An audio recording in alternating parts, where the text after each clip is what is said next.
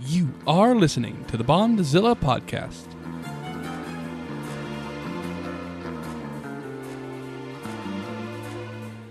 The Bondzilla Podcast is an ongoing analysis of two of cinema's longest-running franchises, James Bond and Godzilla.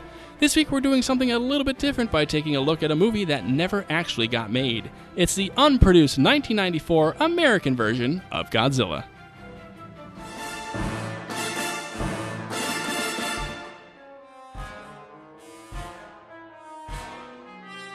The name's Bond.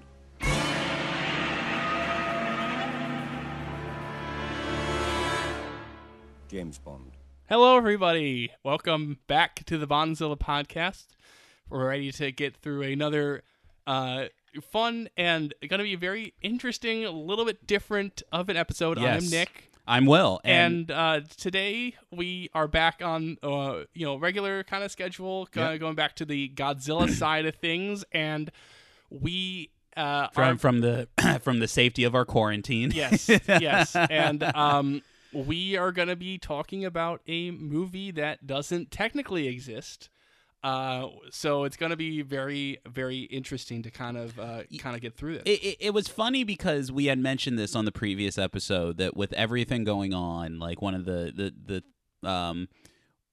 great things that I think that content creators can do is keep on creating content from the safety of their studios, homes, what have you, and bringing some joy to your lives as you kind of sit idly by. And that's why we did take our last episode to just kind of like give a little breather about what's been going on, but partially what it was is to do our due diligence and to really sit with the prep for this episode and just to really kind of like percolate and let it sit with us, because this one I'm very excited to bring you, and I'm almost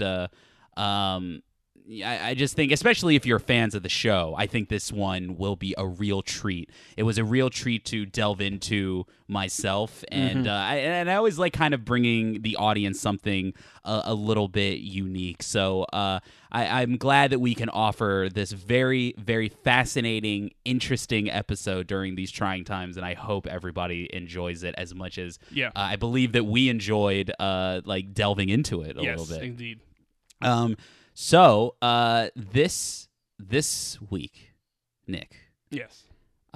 We are talking about the legendary, not legendaries, Monsterverse, right, like Godzilla, but we are talking about what I would kind of call a legendary Godzilla film at this point. And because diving into this, a true myth, a legend in terms of the history of the more I went into this, I'm shocked that this was not in my memory of some of the great untold movies. To me this is the Superman Lives of which is a famous a famous movie that didn't get made. Yeah. Right, yeah. There's documentary about it. Kevin Smith's talked about it in an incredible interview. Yep, one of the best videos on YouTube. But that's a great documentary too. Yeah, and it's because it's you hear about it a lot of you hear Superman Lives. You hear about a couple of the Batman projects that didn't get made. We are talking about the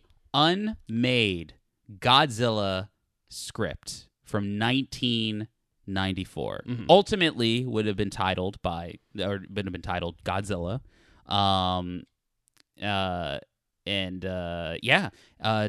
which there was no director. Right. It was never made. Right. That's the thing where it's when we talk about a lot of the potential directors or things about the movie, or even cast, which we'll get into later, or our casting, or any potential news of what casting could have been.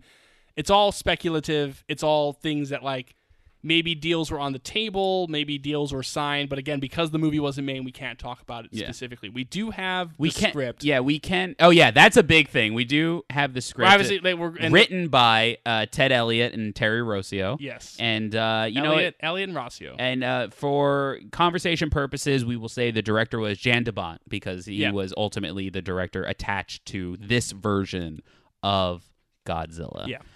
All right. So before we get started, I do want to point our audience to this website, Sci-Fi Japan. has an amazing breakdown of the entire production of this film. Like, short of an actual documentary, go on to Sci-Fi Japan and look up the Godzilla Unmade, the history of the Jan de Bont unproduced TriStar film. You'll be able to find it's a mouthful, but you'll be able to find it. Even if you look up the Unmade 1994 Godzilla film, this is the website that shows up. I urge everybody to everything we talk about on this podcast will only be like scratching the surface of what this website touches upon. This website not only goes through an entire detailed history about the production of the movie, but also interviews from special effects artists, storyboard artists, Elliot and Rossio themselves, Jan de Bont himself, everybody. I mean, it's just a complete detailed work that goes through all, and including artwork and in pictures, everything. And even it gets into a lot of like the studio history that had led up to, some of the ultimate decisions being made during this production. So I really urge everybody that if, as a companion piece to this episode, check out sci-fijapan.com, Godzilla Unmade, the history of Jan de Bont's unproduced TriStar film. It's like a 4-part kind of like little web page. So check that out. So anyway, getting to our accounts of the film, couple quotes to keep in mind as we head in to the production of this film. Are you ready, Nick? I'm ready. For 10 years, I pressured Toho to make one in America. Finally, they agreed. Henry Saperstein. He was like, Godzilla, the fire-breathing monster? Yes, says producer Kerry Woods of the Godzilla 1994 script. So one of the things going into this movie that we're not going to retouch on a lot of like what happened because a lot of this we actually touched upon in the 98 Godzilla film and podcast. so like because that name was very. So if you want like the 98 Godzilla would actually be a good primer to like re-listen to, not just because of the production of that movie is so tied into the production of this movie, but also comparing what we eventually got in 98 with what this script is, I think would be very helpful in kind of really even getting to our thoughts on it. So just to kind of like give like a brief history lesson of what's going on, we have Henry Saperstein, who was an American producer who had his foot into a lot of Japanese and American co-productions with the Godzilla films. And if we remember, he was somebody who always yearned for Godzilla to make his way to the American silver screen. And, he had many meetings with many people to try to make it happen. It never really happened, but, he maintained good ties with, like, Toho for a long time. And it was just always kind of like a dream of his. So in come producers Kerry Woods and Robert Fried from Well, they weren't from TriStar, I believe, at the time. It was just like they were just from Sony, if I remember correctly. So they come along, and if we remember the story with Henry Saperstein, is that they initially, they meaning Woods, Fried, and Saperstein, were having a meeting regarding the rights to Mr. Magoo, because Mr. Magoo was like the big, if I'm remembering correctly, UWA was the the production company that UPA. Well, UPA. Yeah. UPA is the animation studio. Yeah, that yeah. Mr. Magoo comes from. Yeah. You're right. Yeah, sorry. So they were meeting for... And that movie does eventually get made Yes. with Leslie Nielsen as Mr. Magoo. So they were talking about initially the rights about like, what would it take to make that movie, and it was just kind of like your standard Hollywood meeting. But Woods and especially Fried were more interested, and they knew that Saperstein had his connections and the rights to some degree about Godzilla. Yeah. Fried was definitely the person who's like, oh, hey, by the way, Mr. Saperstein, you still got a little bit of that Godzilla stuff going on? You still interested in making that happen? Godzilla? Yeah. That fire-breathing monster? Yeah. Oh, I think you must be thinking about Gigantus, the fire monster. Henry Saperstein, Woods, and Freed had struck up a deal to try to get this movie made in the States. And many meetings were made, but unfortunately, everybody in the production company of Sony was like, why would you make a movie about Godzilla, like the corny, like man in a suit monster? Because again, film? if we go back to our history, we've talked about how the American release of Godzilla vs. Megalon really cemented Godzilla as these silly movies of people fighting in suits. And then, it kind of was like, people kind of knew of the original, but kind of what the series had become, people were more familiar with.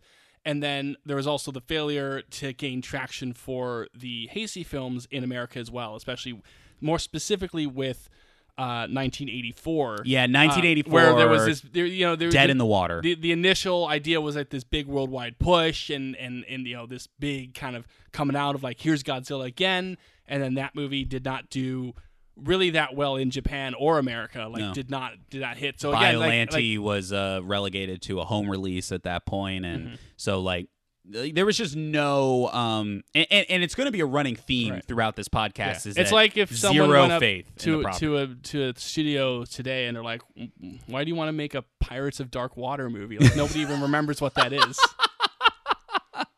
That's awesome.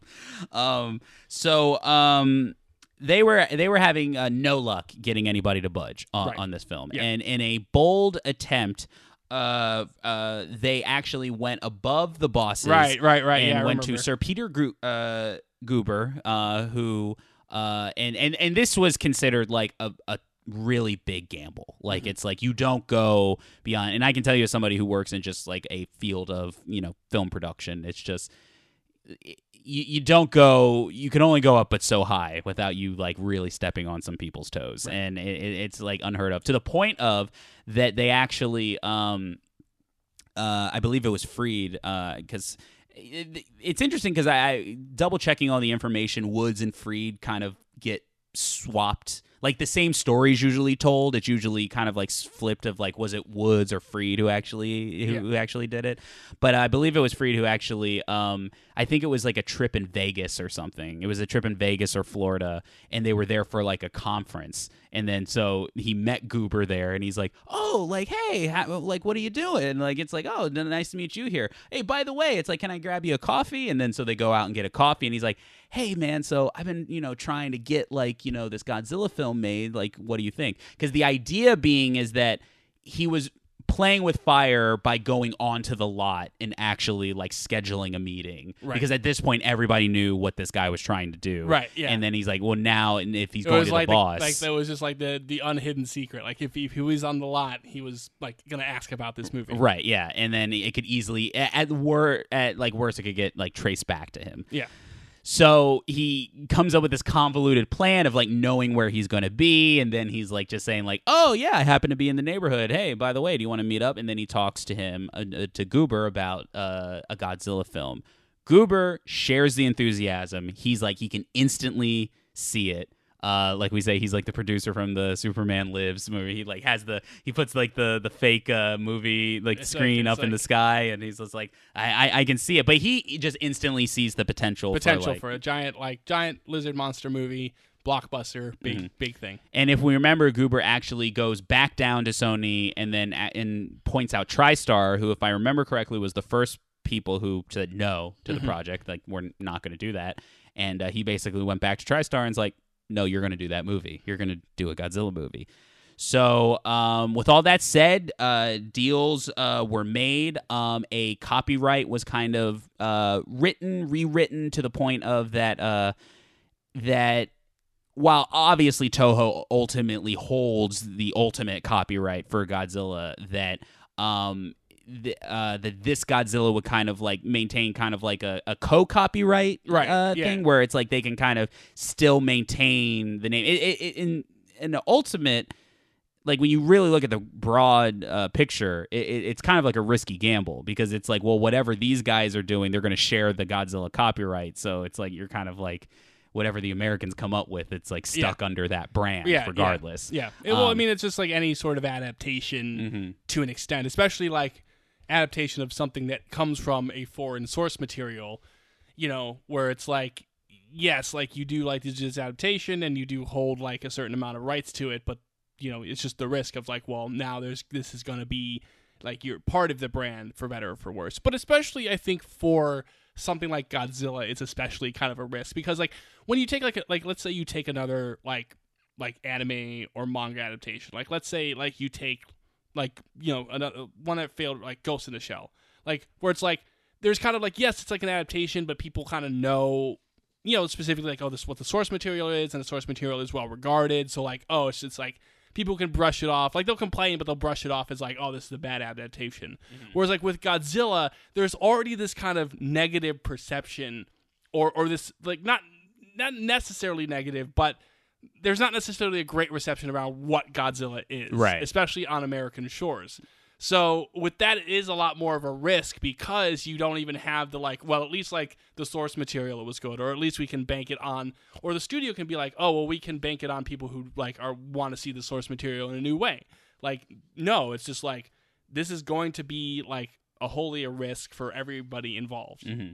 Yeah, definitely. And so they got the copyright down. They got the merchandising rights all down.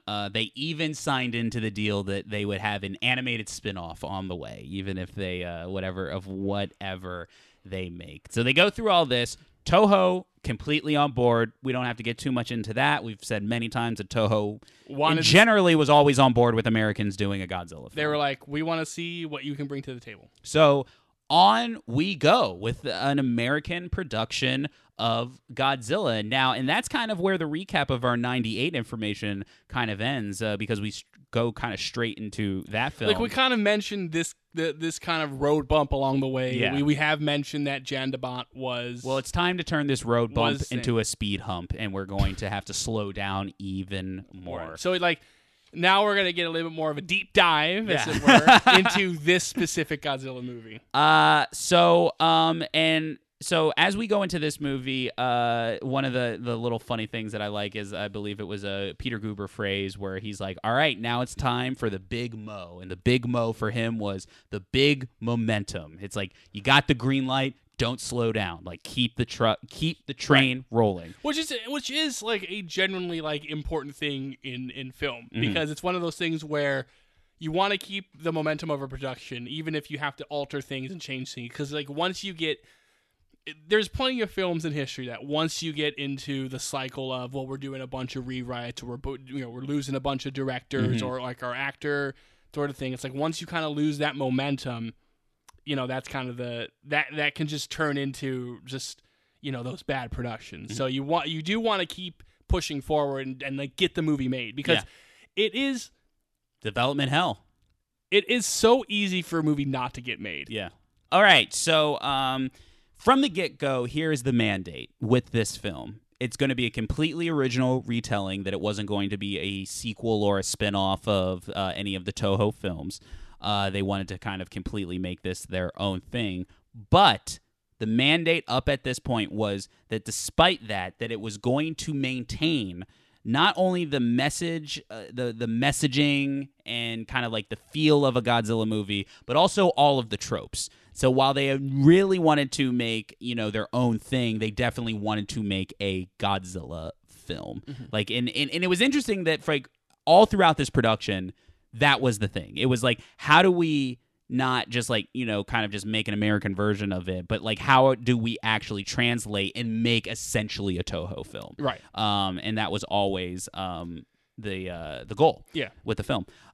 So right up at the bat, the debate, just conceptually, was what role Godzilla was going to play in the film. Was he going to be an antagonist? Was he going to be a protagonist? What were they going to do? And while many admitted that while they did want to kind of like stay true to the original roots of Godzilla, which was kind of more of a destructive antagonist thing, there was a very fair argument to say that at that point, especially for American audiences, that a more protagonistic role was attributed to Godzilla. Yeah, no, I would agree. I mean, because again, like what people would realize was kind of that later Showa era stuff. I feel like. And because at this point, like, we're in the other than that original film, the later Showa era films had been the one that had been on like syndication, and that's the one that because we're in the midst of the Heisei era for the Toho stuff, but again, 84 didn't really hit. Like, what, Biollante went like straight to video,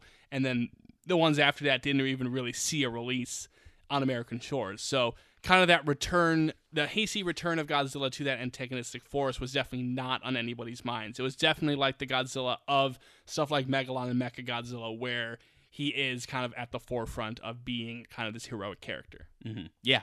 And I would also say that it definitely makes sense, I think, especially at that time, how American Hollywood kind of worked, where it's like, merchandising and the potential for, spin-offs and sequels. I think you want to kind of it to be kind of that heroic character. Because, even when you look at other stuff around that time, yes, like it makes sense in the story of Terminator 2 that that Arnold's good, but it's also because, okay, well now we want to root for Arnold and we can like have T800 toys. And right, too.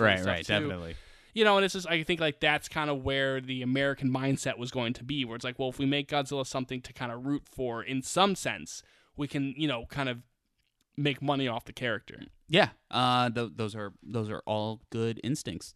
So ultimately, they do go in the route of making a destructive yet likable or sympathetic creature, not too unlike what the Heisei films ended up doing ultimately, and that's kind of like the balance that they were trying to strike. So the project took its first significant step forward with the hiring of Ted Elliott and Terry Rossio when they were brought on to write the screenplay in 1993.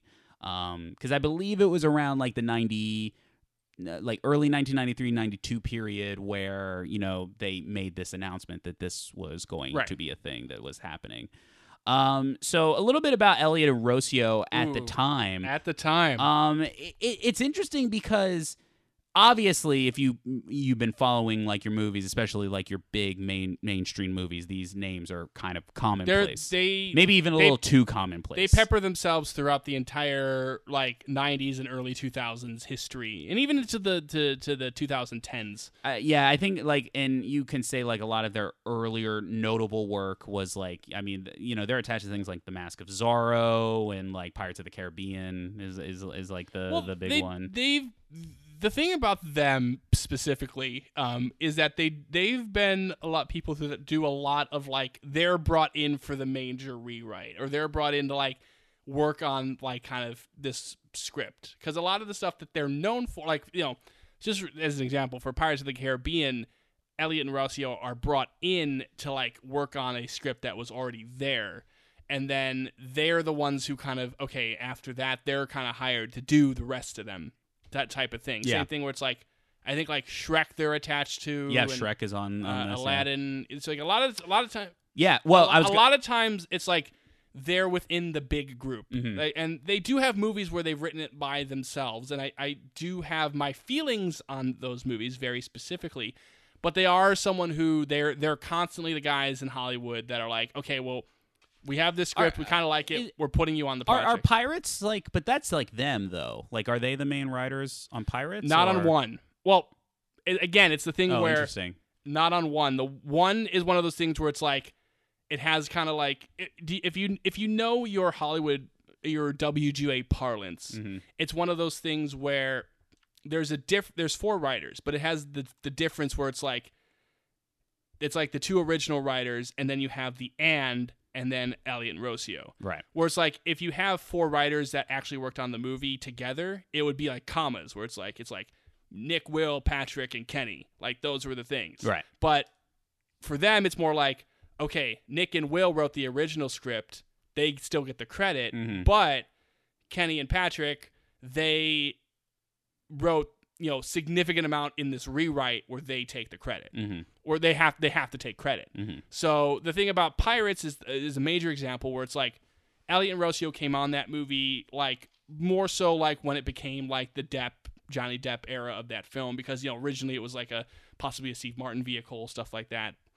Robin Williams was attached at one point to Pirates. This is a whole Pirates podcast now. But eventually they get... Hey, if anybody were to do it, it's you and me. Yeah. Like, if anybody would be down to do a Pirates podcast... If we do other franchises, which is one of the ideas we've discussed, doing the 5-6 Pirates movies... I wouldn't mind. I would do it. It would be a fun little You just find a little diversion. How it would just be like, how does one franchise go from one of the most watchable movies of all time, in my opinion, to the most recent one? and the thing is also just on Pirates. Like, you and I are people who will defend 2 and 3. Like, they're not perfect. Yeah, like, they're not perfect movies, yeah. but we will definitely like defend like the original trilogy. Yeah. But the thing is, it's listen, the original 3. This is becoming a Pirates podcast.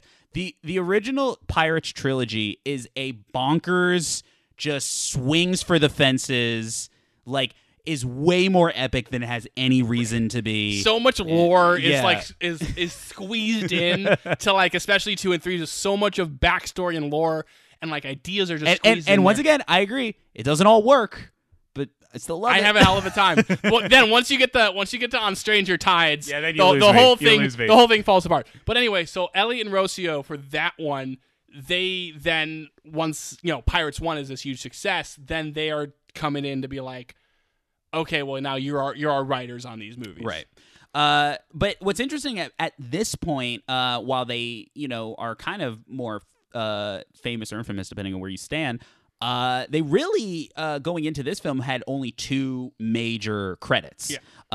One of them being the 1989 Fred Savage and Howie Mandel comedy Little Monsters. Okay.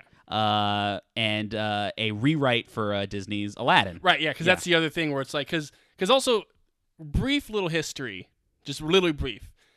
The first Disney movie to actually have an actual physical script was Beauty and the Beast. Mm-hmm. So a lot of times with the way that studio was working at that time, working with actual scripts was just so, traditional animation history, even beyond Disney, was just like, everything script-wise was like just storyboards. It was all just storyboards how it would be. Whereas now with Beauty and the Beast, they were starting to write actually screenplays. So with Aladdin, they could bring in writers like Ellie and Rossio, like outside writers, to like just kind of touch up the script a little bit. At that. So that's kind of, again, where like they had like the one Little Monster script, but they were still known for touching up that Aladdin script. Well, what's funny about the Little Monster story is that I believe the film did so badly, like it just completely tanked. And one of the things that's really funny about all the interviews that are in the Sci-Fi Japan website is that I did find out that both of these guys have a really... They'll poke fun at themselves. They're definitely not too precious about themselves, because one of the jokes it made, he's like, he thinks that Elliot joked that he thought that Little Monsters was a great credential because he just kind of likes that he can say that he had a script that bankrupted a studio. And he's always like saying stuff like that. I definitely have my opinions on Elliot and Rossio overall, but they do seem like guys who are a little bit self-aware of the type of movie that they write. Mm-hmm. Even though they are the type of writers who will randomly put, like, there's Elliot and Rossio moments like in their movies. Like the one I always go back to is in... Oh, you were calling them out in this script. Yes. Yeah. There's definitely some Elliot and Rossio things in this script, but the one I always go back to of just like, this is an Elliot and Rossio moment, is in The Lone Ranger, where there's just this random little like aside with like a vampire bunny, where they literally like are at a campfire. Oh, and yes, then, yeah. And then they're like looking at this bunny, and then the bunny like shows fangs, and like if I remember correctly, it either like it's implied that it's like vampiric or it actually like eats something. And when I saw that movie for the first time, like, oh, that's just an Elliot and Rossio like weird little thing to just throw in there for the heck of throwing it in there. Right. So. Yeah. So for Godzilla, when they were brought on, they had admitted that they were not huge fans of Godzilla, but they were honored to get the opportunity because obviously they knew that it was a big project. Blockbuster, Yeah. And they were honored that that the producers and everybody at the studio reached out to them and said, "Hey, like, we kind of think we think you have what it takes." Like, especially we like if you what have do. like, I mean, again, it's like you have that one failure, but when you do have a credit on Aladdin. Like, and Aladdin is, like, again, a huge movie, big success, definitely big. Like, even though it's, like, animation, it's still, like, a big movie, and so it's, like, they've got an opportunity to kind of quote unquote redeem themselves, I guess. So they're brought on, and all the accounts of working with the duo during the entirety of this project is nothing but nice things. And not only is it nothing but nice things, but the ultimate thing was that the studio was constantly the producers were constantly happy with the script. They were just like they always thought all their ideas were great. They thought that it was exactly the direction that they wanted to go into. But kind of like getting into the process of writing it. Because one thing we didn't mention, because we mentioned it in the other podcast, was that one of the meetings that TriStar had with Toho is that Toho sent in a document about these are all kind of like the ways that, we want you to treat Godzilla, and, like keep him, like he can't eat fish, which remember that was a rule. Yes. He must breathe fire. Remember that's a rule. Yeah. Because somebody didn't ultimately. But in like this is how he looked. But kind of getting into it, Elliot said that Toho insisted that we not make light of the monster. And that actually helped us in finding the right tone as we went into writing it, and then and they also integrated some social and political implications of the concept. And because when they went into it, they didn't know exactly what type of movie they should do, and they actually felt that like Toho's guidelines actually guided them into a proper direction. Especially when you follow the directions. And to be honest, I can say that, like, it's not unheard of if you want to make a campy Godzilla film. No, I mean, I think that there's definitely like that's easy a direction, because like you can see, like, again, within that same era, it's not like the exact same movie, but there's a more self-aware kind of Flintstones live action movie version of this, where it's like, oh, like we know this is silly, so we're just gonna go all in on it being silly. The duo would go on to further discuss the fine line with humanizing Godzilla while making him a monster to fear. And during this whole process, Elliot got a tip and inspiration from a friend who was actually an avid Godzilla fan, who actually described Godzilla as not nice, but he doesn't like other monsters more. Yes. And that actually...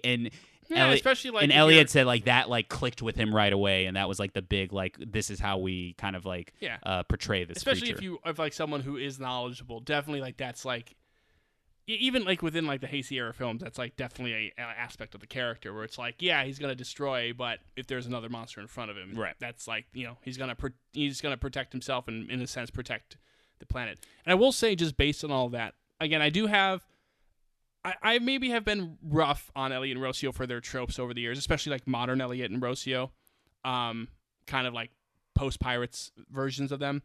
But the one thing I will say, and I think it's described well in this little description of them, they seem like the perfect writers in terms of they're really easy to work with. It's just in terms of they will take the studio notes, they will take whatever notes they're given, any guidelines that they're given, they're going to work within those parameters. They're going to work with the producers, with the directors to be like, what is the vision? They're not writers, and you see it when they poke fun of themselves. They're not writers that are wholly precious about the material, because I think there are writers like that out there where it's like you need them to change something. It's like, and it like, I get it. I'm a writer myself. They're professional, passionate, but working writers. Right. Like, but they just seem like they're very good within like the studio system. Like they're very good for that style of writing and that style of movie. And like that's a credit of itself, because sometimes that's not an easy direction to go.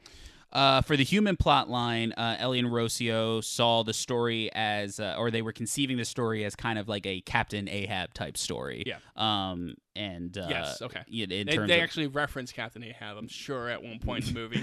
Again, another very Elliot and Rossio trope, wearing their inspirations directly on the sleeve. One of the early calls, right from the beginning, though, is that they wanted the lead to be a female lead. Yes. Because they were just taking inspiration. One, they actually admitted that it was just like, there's just so many dudes in the lead role. Especially like in that era. Like, it's like, this was like post like late 80s, so you had like, the Bruce Willises, the Arnold Schwarzeneggers, that sort of thing, like that sort of thing popping up. So, So they get into that, and so the producers love the first draft of the script. They're absolutely happy with it. So then begins the search for a director, and so everything's been going good up until this point. But this is kind of when we're starting to hit yeah. the first snag. Because one of the things is that they definitely wanted like Woods and Freed wanted a recognizable name for a director. Yeah. But as time was going on, it was proving a tough sell. And ultimately, at the end of the day, this is what was happening. No one was interested. Everybody, the constant thing was like, either why would you make a Godzilla movie? What would you do with a Godzilla movie? Godzilla is stupid. There's no way you can take it seriously. And they were actually shocked at how many times this happened to them. Now really speaks to just that reputation, that lasting reputation, because I think it's like, especially we go back to our Megalon episode, we do more distinctly talk about why that movie is so important within that reputation, but it is very striking at how long that reputation has kept.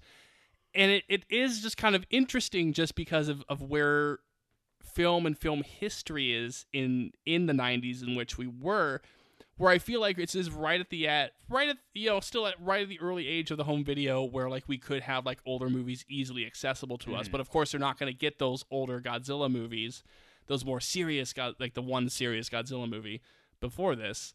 But I feel like, it's one of those things where even like a couple years down the line, I feel like maybe you're pulling it a little bit more, not counting 98, but I'm just thinking like if you're doing this like early 2000s, I feel like there's a little bit more of an opportunity to kind of find that director. Well, but also think about it, like, they're going after like these big They're going names. after the big names. Yeah. And like if you're going like, you could have gotten like, cause it's like, this is 94. So like, people like Peter Jackson and like, Guillermo del Toro are just like names, not even out there, but like a Peter Jackson would have been like a perfect subject for this because he likes working with that stuff anyway. But this was even before Frighteners for him. So it's not like he was, in that position to be like the big name director. Yeah, but think about like our modern monster movies. Like, yeah, like, they're all horror directors. The poll is like either like, like a horror director who has a vision, or they made one indie movie and like they are actually passionate about making a big but budget that's almost movie. Especially like, but that's also kind of the big like,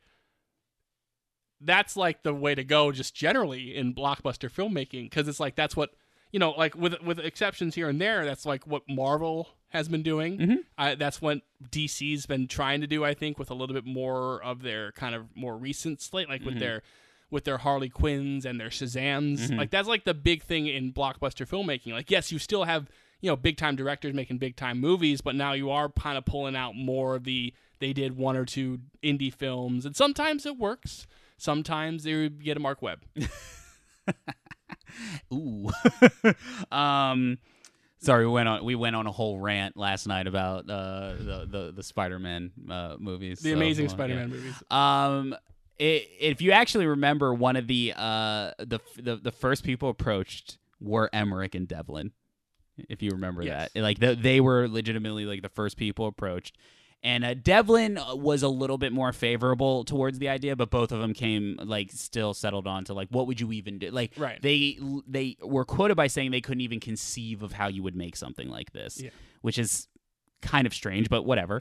And so other than a bunch of directors that were actually offered, there were some other directors that were kind of that were discussed. Tim Burton was a director. I mean, it was like Tim Burton was, he's the name he's like one of the names at this point. Like because it's like, as you look at Tim Burton at this point, it's like, because people were saying the same thing. You could conceive that people were saying similar things about Batman in '89, where it's like, what are you going to do with a Batman movie? Because people, again, had the perception of like, well, it's like what comic book movies were. It's like, yeah, like Superman worked in the 70s, but like people still remember the 60s Batman. And then Tim Burton was at that point like basically an unknown who had just gotten, just not too long after getting fired from Disney for, doing film on his own time. And, he makes Batman. He's done Batman Returns at this point. And like Beetlejuice, it's like he's like such a like he's the name of like early 90s filmmaking. Like, and that's the truth. And for all those reasons, they reached out to him. But one of the things that they ultimately didn't go the direction with him was because they felt that while they loved his style, that is what he is. He's a very stylistic director, and ultimately they wanted to their version to not necessarily move away, but they wanted to distinguish their version of Godzilla without the stylistic camp. And then there is a stylistic camp to everything that Tim Burton does. Yeah, so I mean, like, again, it just like you wouldn't look at work Batman Returns, Yes. and it's like Well, even like both of his Batman movies.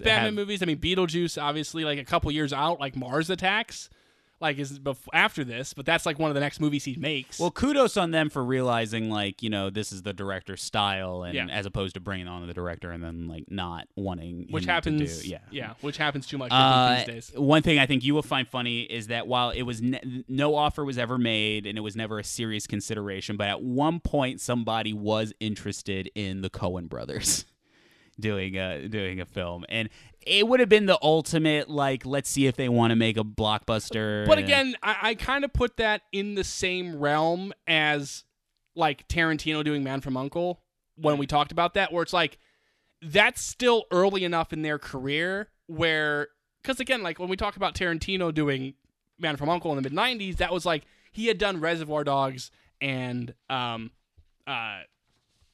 Pulp Fiction at that point. So it's like, oh, there's still like a time in his career where he could go into, okay, well, now I'm going to go into a blockbuster film. Eventually, he turns into Jackie Brown and kind of keeps to being the Tarantino style. Coen Brothers were the same way. They had a couple more films under their belt at this point. Mm-hmm. I'm trying to think of specifically what they would have done. This would have been like 93, 94. Yeah, so it's like probably right around like Miller's Crossing, Barton Fink era for the Coen Brothers. So it's still early enough in their career where it's like, yeah, they've done a little bit more, but it's like really when you look at them, they had their very small, nobody really knew about it first film of Blood Simple, then Raising Arizona, which had Nicolas Cage, had a little bit more name to it, and then they've kind of done this noir, and they're in the midst of doing this kind of weirdo Hollywood movie about Hollywood. But this is still a point where it's like if they wanted to do, this is pre-Fargo, because that's like there's always a film within a director's career where they really establish themselves like this is kind of where I am, right? So I think like Fargo is like that big name movie where it's like, okay, this is a Coen Brothers movie. This is a Coen Brothers movie. They get all the accolades and the awards and stuff like that, or the nominations. That's where they get the attention. Where it's like this is right before that, so there's still that chance where it's like, why not reach out to them? Because they're directors that have made good movies. Some not huge successes, but well reviewed, have a specific style. Now, the thing about the Coens, though, is that this would have been very interesting because, like Tarantino, like the Coens really never worked on, very rarely. They have done it, but they very rarely work on scripts that they haven't written, or at least haven't touched at one point or another. I think, like nowadays, the exception is, I think their True Grit script was originally not theirs, if I remember correctly. I could be wrong on that.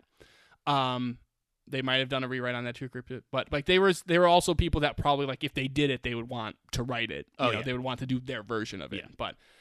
But it's like I don't think they would have accepted it. But to reach out to them is not absurd. It's not. Like, it's just not like an at this absurd point, thing. like it's like why not? Because that's the thing when you go back, because this will go into where I kind of do like some of my casting when we get to when we cast a movie. But you got to remember that like when we say like a name like a Coen Brothers.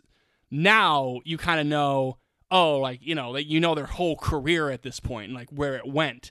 But you got to remember, this is like early to mid 90s. So a lot of the people that we're talking about were very, like even Tim Burton, where it's like Tim Burton, has a little bit more of his style in there. But this is still like, Batman's 89. This is only, 5 years removed from that. So there's still time for that life and that style and that direction to kind of, and what movies he's making to kind of take as many turns as necessary. Well, regardless of all these great director names, Nick, none of them want to do it. Right. No, nobody wants to do it. And at this point, Goober's precious Big Mo is being lost. There is no Big Mo. Right. And again, this is the thing I was talking about earlier, where it's like this is where the development hells, this is where the lost scripts start to happen, because you just hit that one snag, and then it seems like it's forever until you kind of get moving again. And it was so bad that if we remember that back in Japan, Toho, they were getting ready to stop. They wanted to wrap up, but then they're like, they were quoted as saying every year we waited to see if TriStar would produce its Godzilla film before deciding to produce another one, and we got tired of doing that. And then so they went on to continue to make entries all the way up until Godzilla vs. Destroya in 1995. So like where is a director? Well, Nick, they do find a director in one Jan de Bont. Yes. So Jan de Bont, director of Speed, was a hot commodity for that film. Yeah. All eyes were on him. Everybody wanted him. And just to reiterate too, he had also, I mean, what he was known for before Speed was being the cinematographer on films such as Die Hard. Right, correct. Like, he was basically the action cinematographer of his day. Like, if it was like an action movie in the late 80s, early 90s, Jan de Bont was probably around that. And then Speed was his first directorial effort. So that was definitely like kind of where things were kind of picking up for him. And everybody wanted a piece of de Bont, but one of the things that kind of kept him locked up is that after doing Speed, he was actually signed in with a deal for with a what do they call it?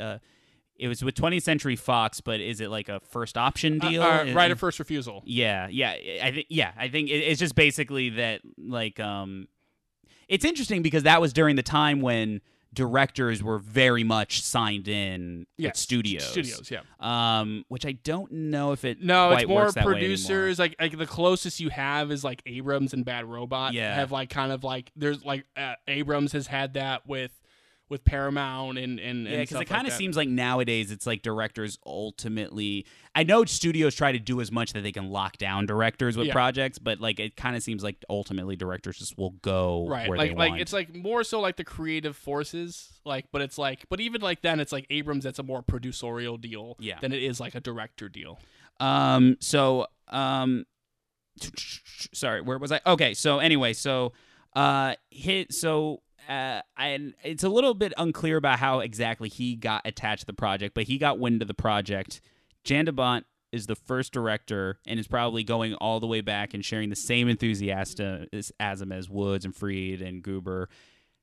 So into the idea, and then he just like he was kind of one of these people I kind of want a piece of this movie. Right. Like it's like and I think also, I mean, I can see it too from him because he's got that cinematographer background. Oh, I mean, it's more than that. Here's a quote from him. It's like some people fall in love with Westerns or other things. For me, I fell in love with Godzilla movies. And if you go into the Sci-Fi Japan article, he goes into basically how he grew up with them. So he's like a long time fan. He was one of the people like where he remembered seeing them on TV, and as he grew older, he would actually go out of his way to try to get imports of the movies and the actual like the original Japanese cuts and things like that. So he was all on board with it. So he got a couple meetings. He was able to read the script. Absolutely loved the script, and it was just something that he wanted to do yesterday. This is just what he wanted to do. This makes it even more sad. Yeah, and this was an example. 20th Century Fox actually respected the decision and said that they let him out of the contract so long that he returned to direct Speed 2. Which he did not. Yeah. Did he not do Speed 2? I thought he did. Let me double check. Yeah. I believe he didn't. But Speed 2 is his own monster. Yeah. Let me double check on this. Yeah, check that one. You're right. He did. Yeah.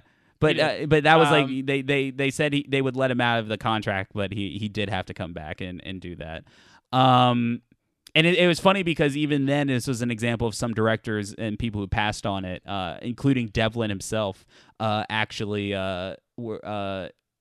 lamented like turning it down because because everybody respected de Bont at this point, and then they were just like, wait, what does de Bont see about this movie that like I don't see? Like it's like clearly like this guy has a vision. I apologize, Jan. I thought you wouldn't do a movie as bad as Speed 2. Ooh, man, so much shade on this. Hey, episode. Speed 2 Cruise Control is one of the all-time bad movies. Not one I would own, but it is one of the all-time bad movies. So, Jan de Bont's on the project, and he still has to kind of get into the good graces with everybody. And one of the things is it's a two-step process. First, he has to win over Toho, and he actually has a quote.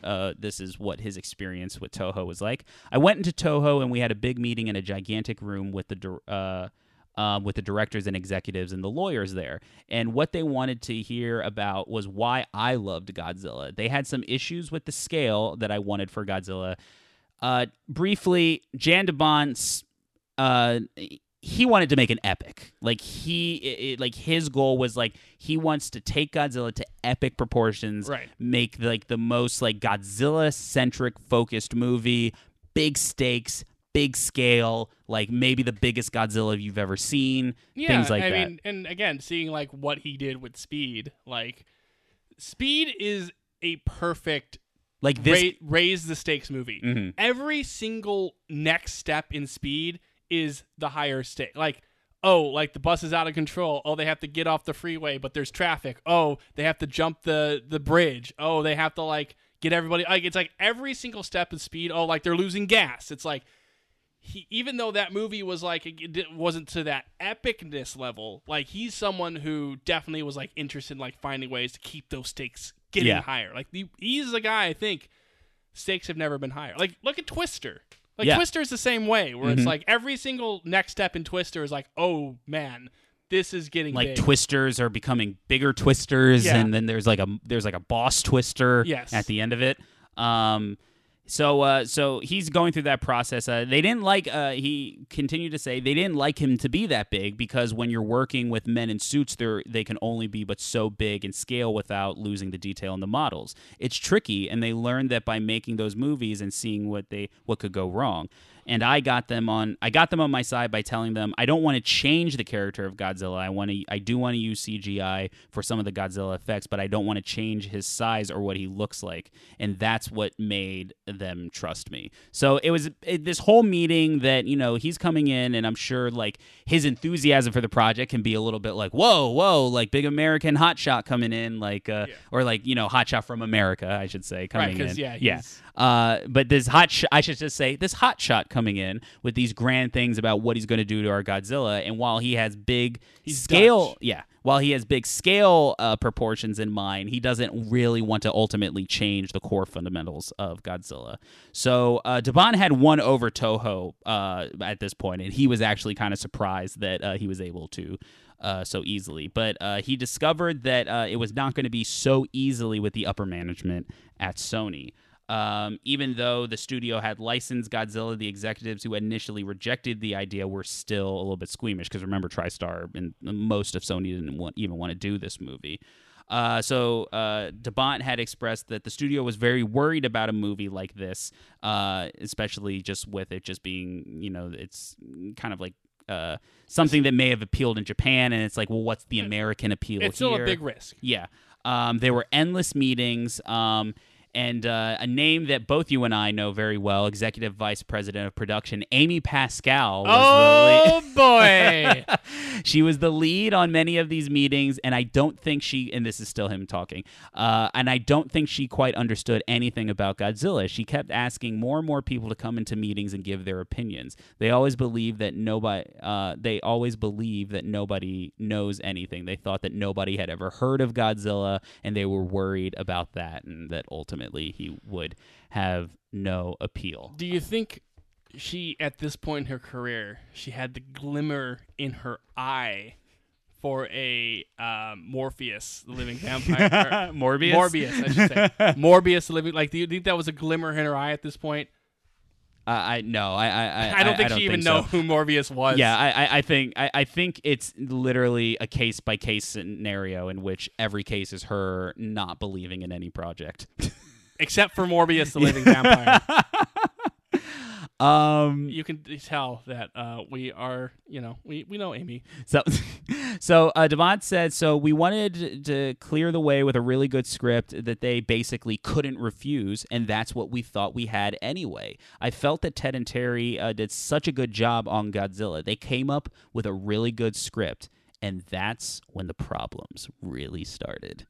So you can go to the website for a lot of this information, but so I'm going to kind of like skim through some of this because really at this point, while all this is going on, the movie is in pre-production. And I'm talking about models are being made, character designs are being made, storyboards are being made, maquettes, like Designs, special effects, like temp work, and like just everything was being designed. Like there are models, statues, and puppets, everything regarding this movie. The Stan Winston Company was in charge of designing a lot of the creatures. The mandate with Godzilla was don't change. Like if it ain't broke, so don't fix it. But they did want to kind of like do a little bit of something with it to make it their own. And ultimately, like at the end of the day, kind of like what we have seen with like the legendary Godzilla films, where it's like you see it and you're like, oh, that's Godzilla. But they were going to add some of. de Bont did kind of go back to, he always wanted a real world approach, quote unquote, where he did want to make it seem like this was a creature that could feasibly exist, but without changing like the general like iconography of the character. So that was one of the big things. The biggest thing that I could say about the movie, though, because there were all types of just designs. There is very much there's no physical manifestation of it, but there are sketches of one of your favorite parts of the script, in which a certain something happens to a certain character. Yeah. There are sketches of that. I'm gonna have to see those. And it's also, the movie was completely storyboarded too, to my understanding. But the biggest thing was the special effects of the film. de Bont wanted to go completely like game changing with this movie, and you have to remember, because at this time now you're competing with Jurassic Park, right? Because that's like because like Jurassic Park changes the game in CG, and while CG had definitely been used in films before this, Jurassic Park just proves that like you can make a film around it, and make it like a big part of its like magic. So definitely, like, this is right where, because you can do it. Yeah. This is like around, again, we're kind of in 93, 94. Jurassic Park is, around coming out, and, its special effects are just blowing everybody out of the water. Right. Now, with this film, de Bont wanted to do not 2 times that, but 10 times that. And I'm talking about, he wanted to do an amalgamation of practical effects, puppet work, animatronic work, full CG, not only creatures, environments. He basically was pulling a James Cameron with this film. And he actually, they've reached out at certain parts of production, they were reaching out to James Cameron and his people about like advice about how do you pull off like these large feats in visual effects. Like this was not like just some sort of like like of the time, like because CGI was also just kind of becoming like a big thing, like with Jurassic Park and everything. So as this new technology is budding, de Bont had his eyes like to the stars. Like he was going to make something that exceeded everybody's expectations to the nth degree. And I think it's also like de Bont's just history, because obviously he's done Speed, which is a big special effects movie with that bus. But when you look at like again the action movies he had done, and because he also does the cinematography for like Hunt for Red October, which has a lot of special effects and very good cinematography, Die Hard, a lot of stunts, Cujo, which had the dog thing, and I just think that like he could be somebody who has that vision of like, I have this kind of experience with the practical stuff. Let's up it with the CG and make something completely new and different. It was just something that like big vision though. It reminded me of something like when you watch like Dark Crystal, like Age of Resistance right now, like something that's going to like meld that, like just really take the visual effects to the next level. That's really what he wanted to do. So all this is going on, and they get so far in production that at this point, everybody involved in the film is like, all right, we're getting ready to shoot this thing. Like, this is happening. Like, it came short of, like, actually, like, getting a cast together. But, like, they were preparing that, like, all right, starting the next year, we're going to go to set. And, all this work, we have all the sets designed. We have all the creatures designed and everything. And, like, this is what we're going to do. And then that fickle studio, Nick, rears its ugly head. And once again, Sci-Fi Japan gets more into the history of it. But the quick story is that Sony is having some money troubles. At this point in history, they have some hits, but their batting average is not great. It's not like they're like rolling in dough. Yeah, because it's like Sony is very much on that Paramount level where, and even like MGM, where it's like, because I think there's like, you can divide it where it's like Disney, Fox, and Warner Brothers have like their history, have their properties they can pull. But when you have studios where like Paramount doesn't really have its franchise, like Star Trek is its only franchise. That's why they end up trying to do Mission Impossible. MGM is like banking on the Bond films because they keep trying to do things. And Sony really doesn't have its big franchise until they get the Spider-Man rights from MGM in a couple years. So Sony is one of those things where it's like especially within the world that's being created of like the 90s blockbuster where the Jurassic Parks and, the Terminators, like these big movies, big special effects movies, these huge money makers are coming into being. And when, Disney animation is at its biggest hits ever, it's like you're in a world where it's like box office is truly king at this point. And so not having that bankable franchise is a pretty big deal. Yeah. And especially because Sony does not have, and Sony and TriStar do not have the confidence that Godzilla can be this bankable franchise. It is not like, these other studios where they have like, Paramount wants to make a little bit of money. They always know, and hopefully at some point we will go through the Star Trek film. That's another one I want to do.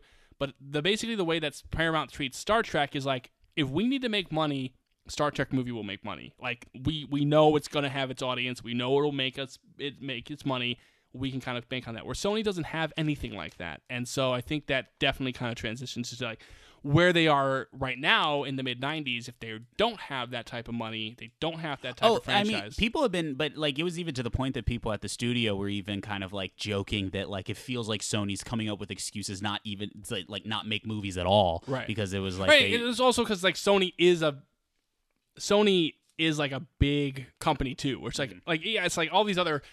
Like the movie section is a division of a larger because all these other company, companies now are like are divisions of different companies. Like Paramount's like part of Viacom, and Fox at that point was its own thing. Now it's part. All these companies were kind of part of, Fox was part of like News Corp and all that sort of stuff. Where it's like, but Sony was like legitimately like a company. Like it had its ties to, a couple years before. This is right before the PlayStation happens. This is before they have a game division, but it's like Sony Music and Sony makes TVs and technology. So it's like Sony is a much bigger than a film company. It always kind of has been. So they come to production, and there's rumblings around the production that Sony, the top brass, is very unhappy with the potential cost of this film. Yeah. And because at this point it's going to be over $100 million. With Debon's vision and like basically outdoing Jurassic Park, which in and of itself was a miracle that movie got made the way it did and as successful as it was, because they were it was the significant leap in using CG to do 10 times that and to combine all the same stuff that Jurassic Park was doing with animatronics and puppets, but do it on a larger scale. And do it on a more destructive scale. Because also it's like, again, this is stuff in like Jurassic Park is like, for better or for worse, it's like out in open fields and in jungles and stuff like that. And like here, you're still going to be doing it around like cities and towns and sizable environments. Well, not even that. Like they were going to like in some cases just create the cities using and CG. There's a lot of environments in this movie. And then also like think of Jurassic Park. That was a movie that maybe the dinosaurs collectively have like 12 minutes of screen time. Yeah, so it's like the stuff is impressive, but like when you do like the T-Rex chase, it's not like the T-Rex chase takes up like 30 minutes of the movie. This was a movie where it was like the creature stuff was like full on, like those were just full on dedicated scenes to the creatures. And Elliot Rossio joked because the goal was like Sony didn't want to spend more than $100 million on the movie, and it was going to be way more than that. Yeah. And Elliot Rossio have this funny anecdote or a story where they're like, an executive took a page out of like the script, like somewhere in like the third act, and he's like, "This page right here, this page is worth $60 million," in which Ellie and Rossio were like flattered by. They were like, "Oh, we wrote a $60 million page. We like that." So this is where the tension between studio and director start. DeBont had said that Sony's issues over the budget, in truth, were a smokescreen for what he felt the studio really wanted to do with Godzilla. When you ask what the main reason is, they said in the beginning that it was about the money and that our script was too expensive, which is, of course, the biggest, as DeBont would say, the biggest bullshit lie ever, and had nothing to do with budget. DeBont had felt that he kept coming up with stories that he just felt like ultimately at the end of the day that the studio just didn't get it. Like there were things like I told Sony that they wanted to Americanize Godzilla. They would see little things like they were forced to pull out all the stops for the executives. Like they brought in like all the maquettes before they were done, to kind of like this is what we're doing, and they would even like them, but they would even give notes. It's like, yeah, but shouldn't it be like more like a T-Rex, like things like that. Yeah. Like, and there was just zero interest into remaining true to the routes. They were very hesitant about like keeping any of the Japanese aspects of the character because they're like, is an American audience even going to get that? Just the ultimate, like, I hate to say, but it's the ultimate like studio, like horror story. When you say that, it makes sense how they got away with changing the character so much in '98 because they're doing that version of Godzilla does look like kind of a T-Rex, so it's like exactly what they wanted to be. So the talks between Sony and DeBont continued to go nowhere, prompting complaints that the director was being difficult. The studio would say, classic. He's tough and doesn't want to do certain things. But by that December, the studio trades were reporting rumors that DeBont would be quitting and would be taking on other films, such as Amblin's Twister, which he ultimately did.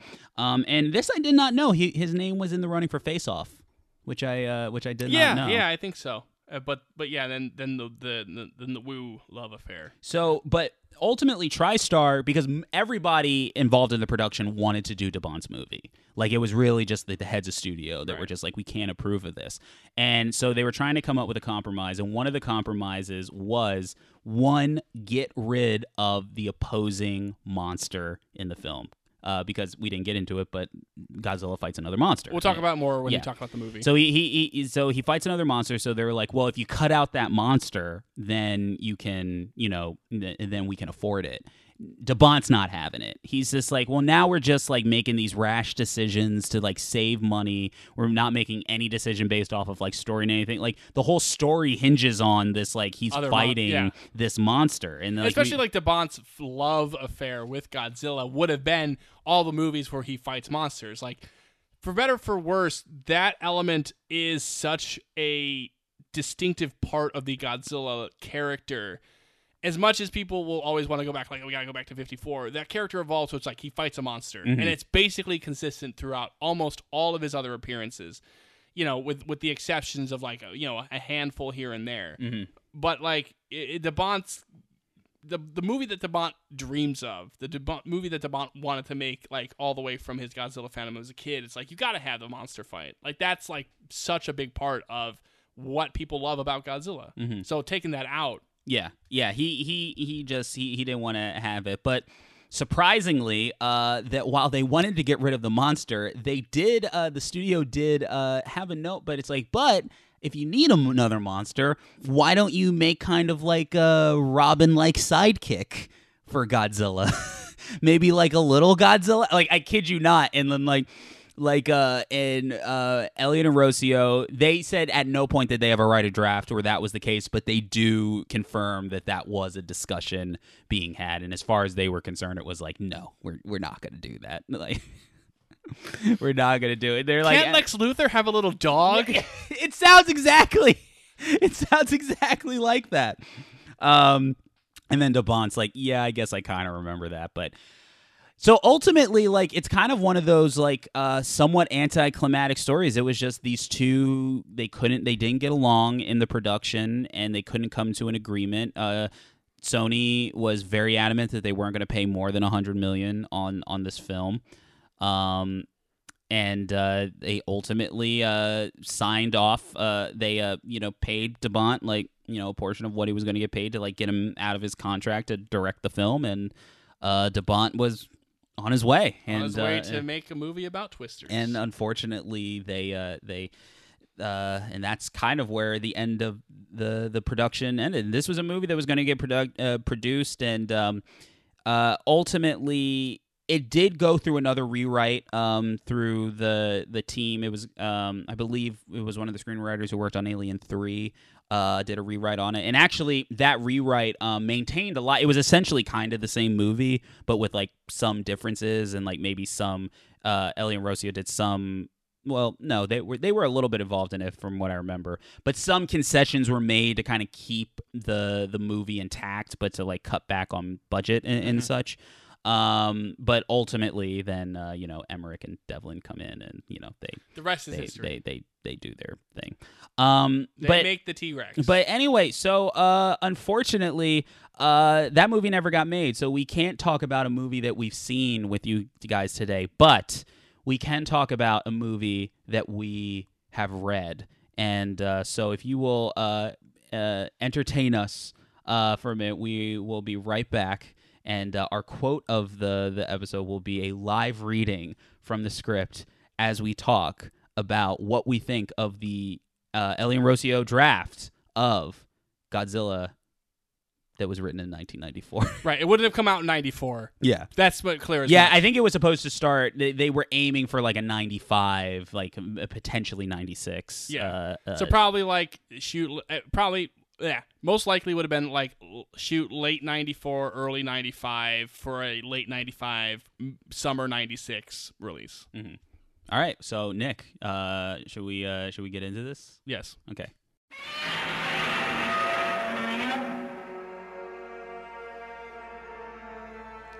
Interior hospital, intensive care room, day. Jill knows time may be short. She hurries her questions. Marty, this creature you are becoming, where did it come from? Civilization, old, from the stars, gone now. Earth had 3 moons then. Huh, pretty. What was it called? Atlantis? Lumeria? Mu? Suddenly the thing speaks through Marty. We needed words, needed to warn you to not know what form life would take. Jill gets a look of understanding, even amazement. So they created a virus that would reprogram DNA and transfer RNA? Amazing. They made one of theirs out of ours? Marty's body spasms. On the cardiograph, Marty's heart is a weak flutter. The surgeon turns to Jill. Dr. Llewellyn, we're losing him. Jill leans close to Marty. Marty, what can you tell us? What is Godzilla? We left it in stasis, created from dinosaur genetic template. Alien probe would awaken it. How do we kill it? Godzilla will kill it before it reproduces. No, not the beast. How do we kill Godzilla? Can't kill Godzilla. Crash cart, code blue. Nurses, the surgeon move in, try to resuscitate Marty. The monitor stays flatline. Jill rises, stands back, away from the flurry of activity around Marty, stunned by his final words.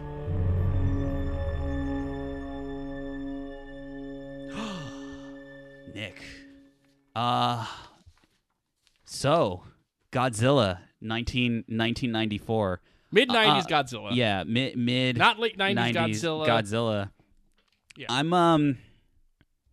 don't know how to feel, Nick, because it's one of those things where, like, when something is so far in the past, you just have to let it go. It's just like one of those things where it's like, you're happy with what you got, and maybe there was a girl in the past, and maybe you went out for that coffee, or you heard about across the street, and maybe it could have been, maybe it wouldn't have been. You never know, but there's that part of you that wonders what could have been. And Nick, with this movie, I haven't been able to stop thinking about what could have been, because at the end of the day, there's many thoughts to be had about this script. Lots of thoughts. Many thoughts to be had about ultimately where it ended up, what we got with an American film. But I can tell you just the bare bones of this is my Godzilla. This is a Godzilla. Well, I would have wanted to, I you know what, here's what I'll say. I feel like we're missing out. This would definitely would have had an interesting place in Godzilla history. Yeah. So I guess I definitely enjoyed the read. I definitely think there are some really Elliot and Rossio type of things in there. I don't think the script is perfect by any means, but it's far more entertaining than anything we got in 98. Like, in terms of it being an actual Godzilla movie. Like, 98 is entertaining from that kind of bad movie, sort of bad adaptation perspective. And I've come to enjoy it from that perspective. But this definitely is more in line with it being a Godzilla movie. How I kind of describe what type of Godzilla movie this is that this definitely would have fit in within like the middle of the Millennium era with what they were doing, where it, kind of a GMK type of thing where it keeps enough familiar things about Godzilla and the Godzilla lore where you're like, okay, I know this is the Godzilla movie and I know this is Godzilla, but they do make like the kind of interesting little alterations to the origins and the general like lore of the character. Where, like, kind of that Megaguirus GMK kind of realm where it's like, yeah, it's still Godzilla, but things are a little bit different. But we still know it's Godzilla. And I think that's what makes it most enjoyable from kind of the Bondzilla podcast perspective, where it's like, yes, there are definitely out there things and weird kind of choices in terms of, not weird for weird, but like, oh, we're doing this thing and it's going to be weird, but we're going to do it. There's definitely those types of choices, but at the end of the day, what's nice about this script is that the character of Godzilla is recognizable as Godzilla. The way that the characters treat Godzilla is recognizable as the way that characters in Godzilla movies treat Godzilla. Yeah. I got to give it credit for just how out there it was going to go. Yes. And how unapologetically like lore building and not like there were some things that I think could have been streamlined, definitely.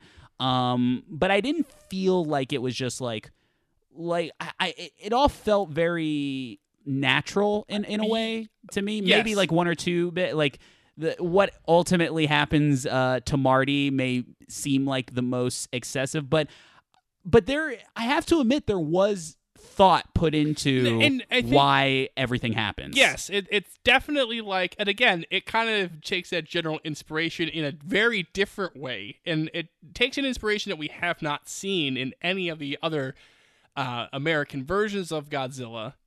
What I do kind of feel about it is that you can kind of tell, though, this is like a movie where it's very easy to see why a studio wouldn't get it. Mm-hmm. Because it is like, for a movie that everybody thought, well, not like all the higher ups thought was a risk. This is the type of movie where it's like, you could easily see them just kind of coasting on just like, well, we're going to, very carefully plan this to be like as successful as possible. But this is a movie where it's like, it's unapologetically like, we're doing what we're going to do. We're going to have aliens. We're going to have kind of shape shifting. We're going to have all these guys. We're going to go all over the place. We're going to go all over the world. And we're just going to do it. Oh, the ultimate thing that kind of was the thing that showed me like, oh, this is why this didn't get made, was because and why I loved it, and probably the thing I loved most about the script was the entire third act, and how the entire third act just had pages dedicated to a detailed fight between Godzilla and our antagonist villain, the Griffin. Mm-hmm. Like, I was all on board. Like, in the fact that, like, Ellie and Rossio, like, detailed, like, this is what the fight would have been. And when you think about it, it would have been, like, if this got made, it would have been scenes dedicated to the fight between these two monsters, which I would have been on board with. And what I will say is that for the things I liked, and even some of the things that, I didn't love quite about the script, and even the things I didn't love about the script, I felt like it was a very, like, first draft of a script, like, in a weird way. Yeah, which is kind of interesting, because it's like, this is definitely, I feel like it is a script that, I definitely feel like there had been multiple drafts, just from a writing perspective. You can kind of tell that there's been kind of there's just been kind of alterations. It's just the way that writers work. I do feel that this is a script that could have used one more more streamlining pass to like really put it together. That being said, as a fan, and if I was interested in doing a Godzilla movie, if you gave me this script, I would say at the very least, let's make this movie. Like, you know what I mean? Yes. Like, it's like I mean, there's I things we think, have to like, massage. from an editing perspective, I don't think there's like, you don't need to make like wholesale changes. I mean, there are certain things where it's like definitely puts it in the 90s, for sure. I do think, I mean, if we were going to talk about it generally. The movie takes, in the script that we read, the movie takes a very, very long time to kind of get started.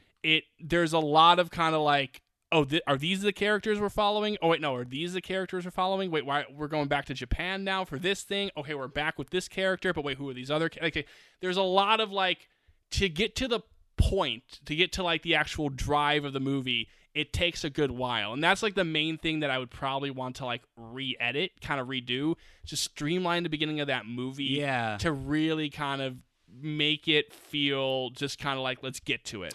It's the biggest problem I think with the script it's almost like a product of how ambitious you want to be and like where you place certain things in the movie, because I did have that feeling that I was constantly felt like I was in a stage where the movie hadn't started yet. Yes.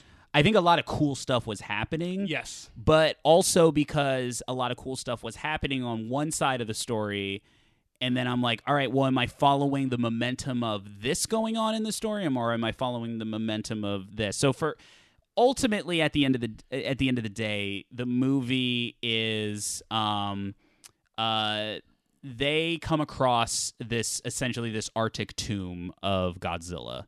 And it's like, I think really the only reference to nuclear like power, and is like, there's like this it's this eco like a peace group. And one of my favorite jokes that it starts off with at the beginning of it was that he's like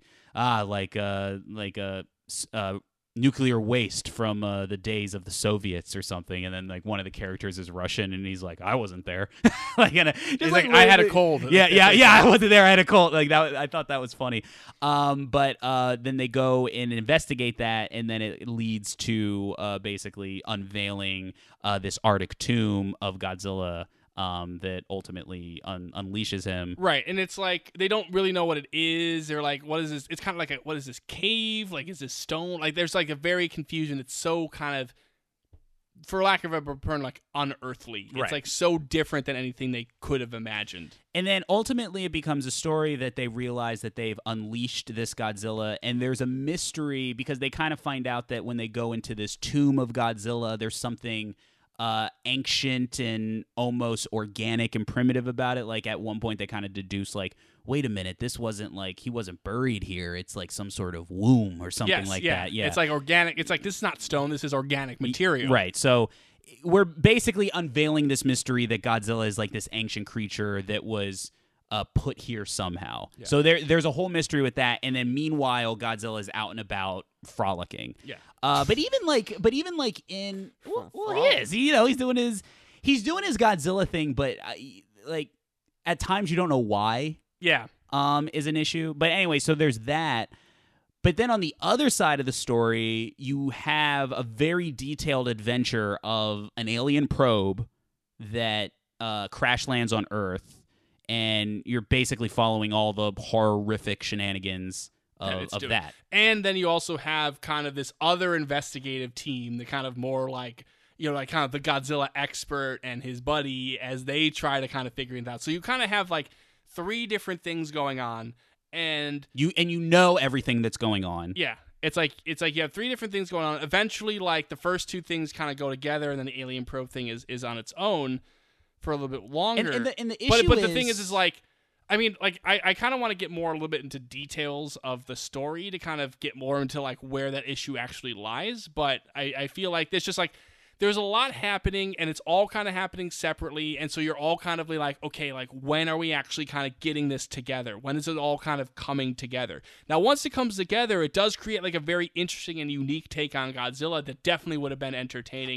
would have been unique, and again, like, you're right, like, that third act just goes ham hog on being, like, because you can also see with this script, especially knowing DeBont's fandom of Godzilla, yes, it kind of is like a little bit more of a down-to-earth version of it, but you can definitely see that Showa-era influence, like, within this script. Because it definitely takes that Showa era of, like, okay, there's aliens, there's kind of the investigation part of the movie, it ends with the big monster brawl. Like, you know, which is kind of is also in the Heisei era, but there's that kind of specifically, like, it's like a serious Showa film, for lack of a better term. Like, a more serious version, like, a serious version that you could make of something more on the lines of like a Mecha Godzilla or a Destroy All Monsters type of movie. Yeah, I think that and there's two movies to really compare this to, I think. There is the 2014 Legendary Godzilla movie, and strangely enough, the Gamera Heisei reboot are the two films. And because a lot of this script was like, why do those movies just on a story level work where this one doesn't quite work? Because I agree with you that I loved all the elements of it, but I don't think it quite ultimately like worked as a piece until A, you know what's going on, and B, like once it kicks into the third act. Because even I was reading it, and then like as it ramps up to like the two monsters, like it's this whole scene describing like Godzilla roars, and like the Griffin is like, you know, roars from across like the across from the New York City, and like the sky is like this. And by that point, like I'm like, all right, let's do this. Come on, I'm ready. Like it's like, so like I liked all of that, but it did strike me as, but why isn't the whole piece working where I felt that those other films did? And I should say, by the way, because we're talking about it just from a script perspective, we just got to talk about it from the script perspective. Because if this was actually a movie, you would do the shooting, you'd probably have editing, so maybe some of that stuff would have been fixed. But that's what made me think about this, because I was like, but on a script level, like, is this too dissimilar from, like, 2014? Right. Like, because a lot of that is, like, I mean, you could make the argument that it's a lot of, like, following, like, what exactly are you following around, and like Godzilla kind of shows up like haphazardly and like things like that. You could make that argument. I wouldn't, but like you could make that argument. But like, yeah, maybe we can kind of like place it in the story, because as we said, Godzilla is awakened, and like part of like the opening is that we are introduced to one of our main characters, Jill Llewellyn, who is our Ahab of the film. So basically, her whole thing is she is part of this kind of husband and wife science team. They both have different like expertises, but they're both called to this Arctic tomb. Long story short, when they accidentally awaken Godzilla, because it's really like they awaken him early, I believe, from when he's supposed to. The husband ends up dying. And then Jill repurposes herself from being this kind of scientist, you know, that, you know, helps investigate stuff for the government, for being obsessed with, like, Godzilla's out there somewhere, we need to stop him. So she's generally the main character of the film. Yeah. And so it goes on from there, but then it skips ahead in time. Right, yeah. So there's a couple things, and this is where I kind of say, like, we should say there are two instances in this movie where the characters that we're following, their everyday life is interrupted by like the government coming in. Yes. Like, you know, like that classic, like, and it's like one of the lines I'm at like a diner, and like, then a helicopter comes down. The line is basically like when they were first there, it's like, oh, like they're calling us, we have to investigate this thing. And it's like, I hate, like, it's like the whole line is like, husband's like, I hate the cold. It's like, well, let's stay warm for right now. And then like the helicopter drops out, and Jill's like, now the government decides to be efficient. Like that whole thing. But no, it skips a good amount of time. But this is where I kind of have like that start and stop issue, because it has like the whole tragic scene where it's like, you know, the Godzilla awakens early, and like the tragedy of like losing that life, and kind of the confusion about that whole thing. Very much like 2014. And then it cuts to like a Japanese fisherman boat. Yeah. And it's like, well, why are we following this? And then it cuts to like 6 months later, and now we're following these 2 other scientists as they go to interview this Japanese guy. And so it's like, well, it feels like the momentum should have been, we see Jill in this situation, we cut to 6 months later, what's Jill doing now? Then we can kind of see all the other stuff happening. It's just around the same time. But because we get the Jill, and it's like, and even in the script, it's like, well, who's dead? Is it Jill dead? Is like, who's gonna be the main character? Oh, I here? thought they both died. Yeah, that's when the thing. I read It's it. like, Yeah, I think that's maybe what you're supposed to think, but it just kind of confuses you because again, you don't have anything at that point. You don't, and this is like pretty deep into the script. This is pretty deep into the first act. You don't have anybody to attach yourself to. So then, when you see these other scientists, you see Marty and Aaron. And you're seeing them kind of investigate Godzilla. And so it's like, oh, was that like kind of a cold open? And now these are our main characters. And then you finally get back to Jill. You're trying to get her whole thing with the daughter and everything like that. It's just like the first part of that movie just needed to be condensed, needed to be just kind of focused on Jill so you can get behind her character. And then you can introduce all these other elements. The weirdest, well-intentioned, but I think ultimately mistake just kind of like a structure point, is the attack on the Japanese village. Yeah. Because that was a weird thing where at the moment I was into it, but then I felt like it doesn't really go anywhere. Like other than like it's a scene to kind of show Godzilla like in his like natural habitat of destroying a Japanese civilization. Yeah. Like that's really what it is. And I think it was well intentioned. I like that it was kind of like showing it was an organic way of in many ways, like I do think even though like maybe a lot of like the structure and stuff doesn't work, I have to get Ellie and Rossio credit that there was a lot of stuff that made sense. Yes. Like why they did it, and I did like conceptually that it was this organic way of showing like that Godzilla is like a Japanese legend, and like and maybe like that is like the culture that has kept this memory of Godzilla after all these years. And I just thought that was kind of like a cool thing to keep. Now the issue is that they have this section of the opening that spends so long on this one Japanese guy and like, you know, his whole experience with Godzilla. And you think, then I'm like, well, is he the main character? Like, I almost or is thought, he going to be involved? Yeah, and I thought that would have been awesome. It's like, all right, you know, she's attacked, but now you have this like this guy who's like his village was destroyed by Godzilla. Which, by the way, here was kind of like my first little flaw in the thing. This was starting when it was getting a little bit too GMK for me, where I think they were leaning a little too much into how ruthless and destructive Godzilla was, because in the script he's like eating people, he's like scooping people up and like, you know, indiscriminately destroying things. I think it just doesn't fit in the sense because eventually the whole thing about Godzilla is that you do learn essentially you can kind of see it from the little script part we read, that he was specifically put on the earth to like stop, you know, other monsters, to basically stop this like, you know, monster alien from destroying the earth as it had other planets. So the kind of thing where it's like, oh, he's suddenly like attacking this town. Now the thing is, the way that you could have done this, if you wanted to still kind of do something similar to this, is if you basically like cut out the attack, you cut to their interview with the man, and it's like a little bit more exaggerated than it actually was. Like his memory is like, oh, like he was eating everybody and stuff like that, and there's a little bit more of that, where then it kind of leads into Jill's whole like, Captain Ahab, we gotta kill it, and then you eventually find out, no, this thing is a protector of your planet. Like this was put on this earth to protect your planet from an alien invasion. I also wouldn't mind it if they kind of like kept it more in like the Shin Godzilla route, where it literally is just kind of like, it's just destructive because it's like a massive creature, and like what is it going to do? Yeah. So again, conceptually, I have no issue with it. It was just like when it's like going down and like eating people, I'm like, that's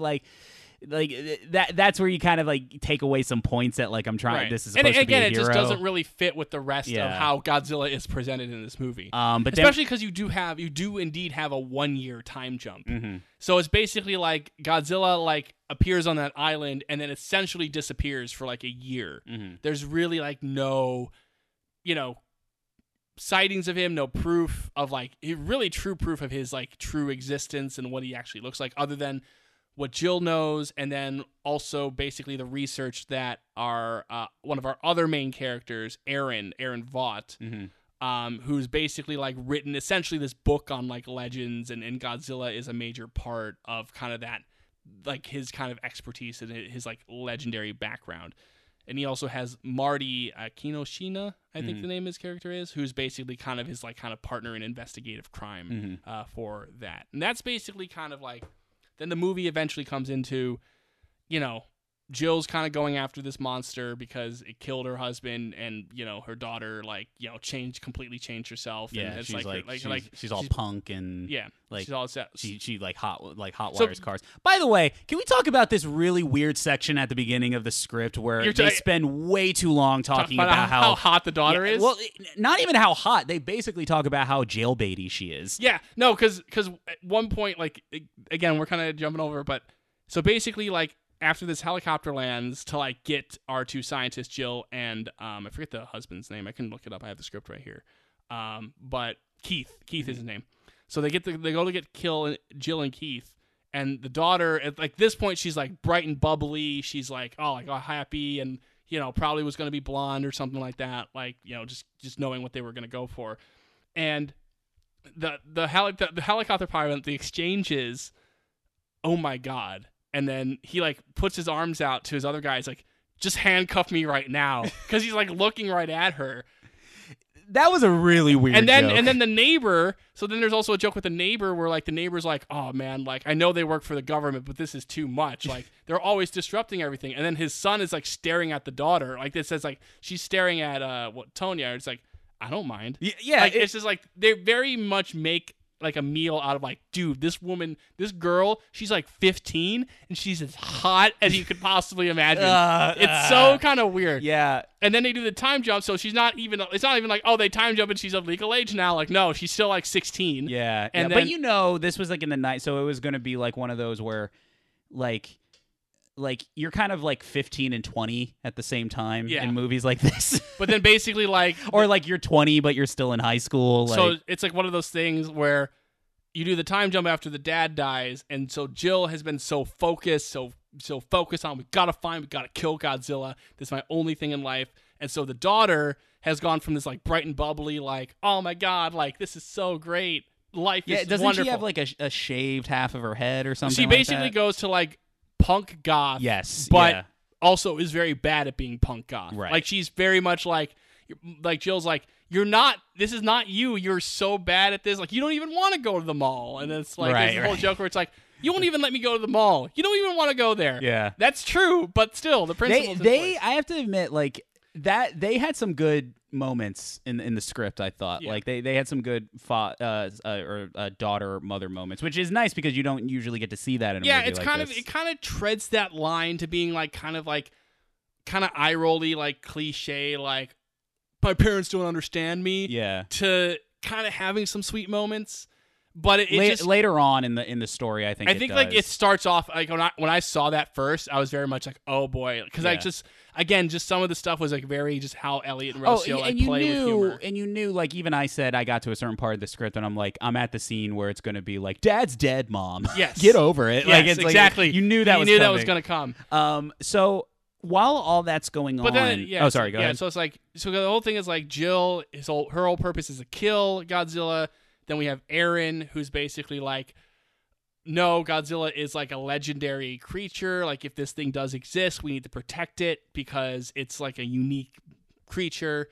And then you also have this other thing going on, which is what you were going to talk about. And so essentially the B plot is that elsewhere an alien probe hits the Earth and basically starts assimilating like wildlife. Yes. And the first thing it does, it like, I mean, to be fair, like all of this sounds, it's crazy because I would have wanted to see all this, but it's also like, would I have wanted to see this in 1994? Yeah, like, this is very much a 2020 movie. Yeah. But it's just like, if you're seeing this in like 96 movie, like That's kind of the real thing, and I guess we'll like talk would about any of this has looked as good as I would have wanted it to look, you know. But basically, like the first thing it does, it absorbs some bats and it creates is what they call in the script some probe bats, which are basically it's like kind of like sentry, and basically it's a creature that is going around the planet and absorbing like all of the genetic material on the planet to create like a new body, and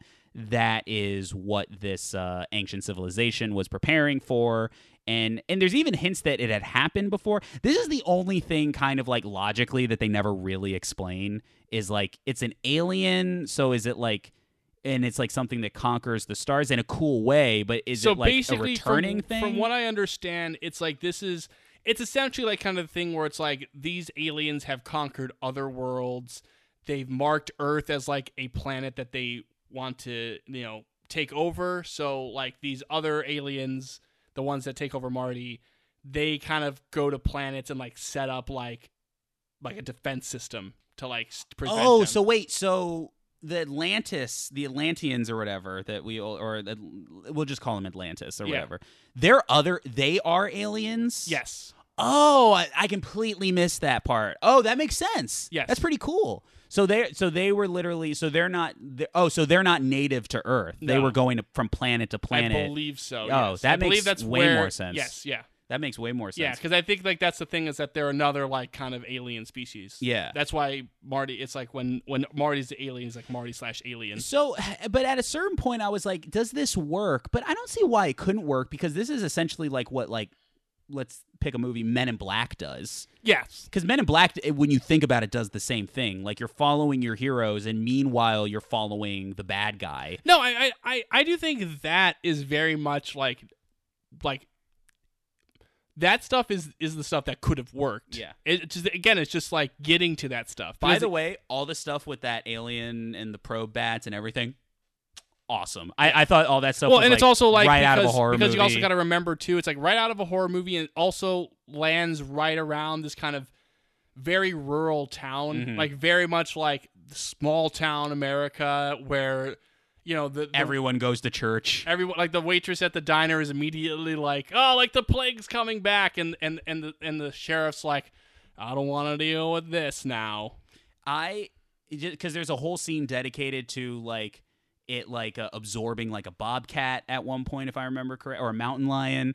But then the best scene is when it attacks the church. Like that that may be one of the best written scenes in the entire script. Is like this whole scene where it just sets the stage for all these people are in church, and then like these probe bats just come crashing through the windows and then creating all sorts of mayhem, and it's just written well, and it has an amazing play and payoff that's right up my alley, where they're talking to one of the characters that we see earlier. He's kind of a dick, and he keeps smoking, and then he coughs at one point while he's smoking, and he's like, hey, one of these days those are going to kill you, and he's like, yeah, whatever.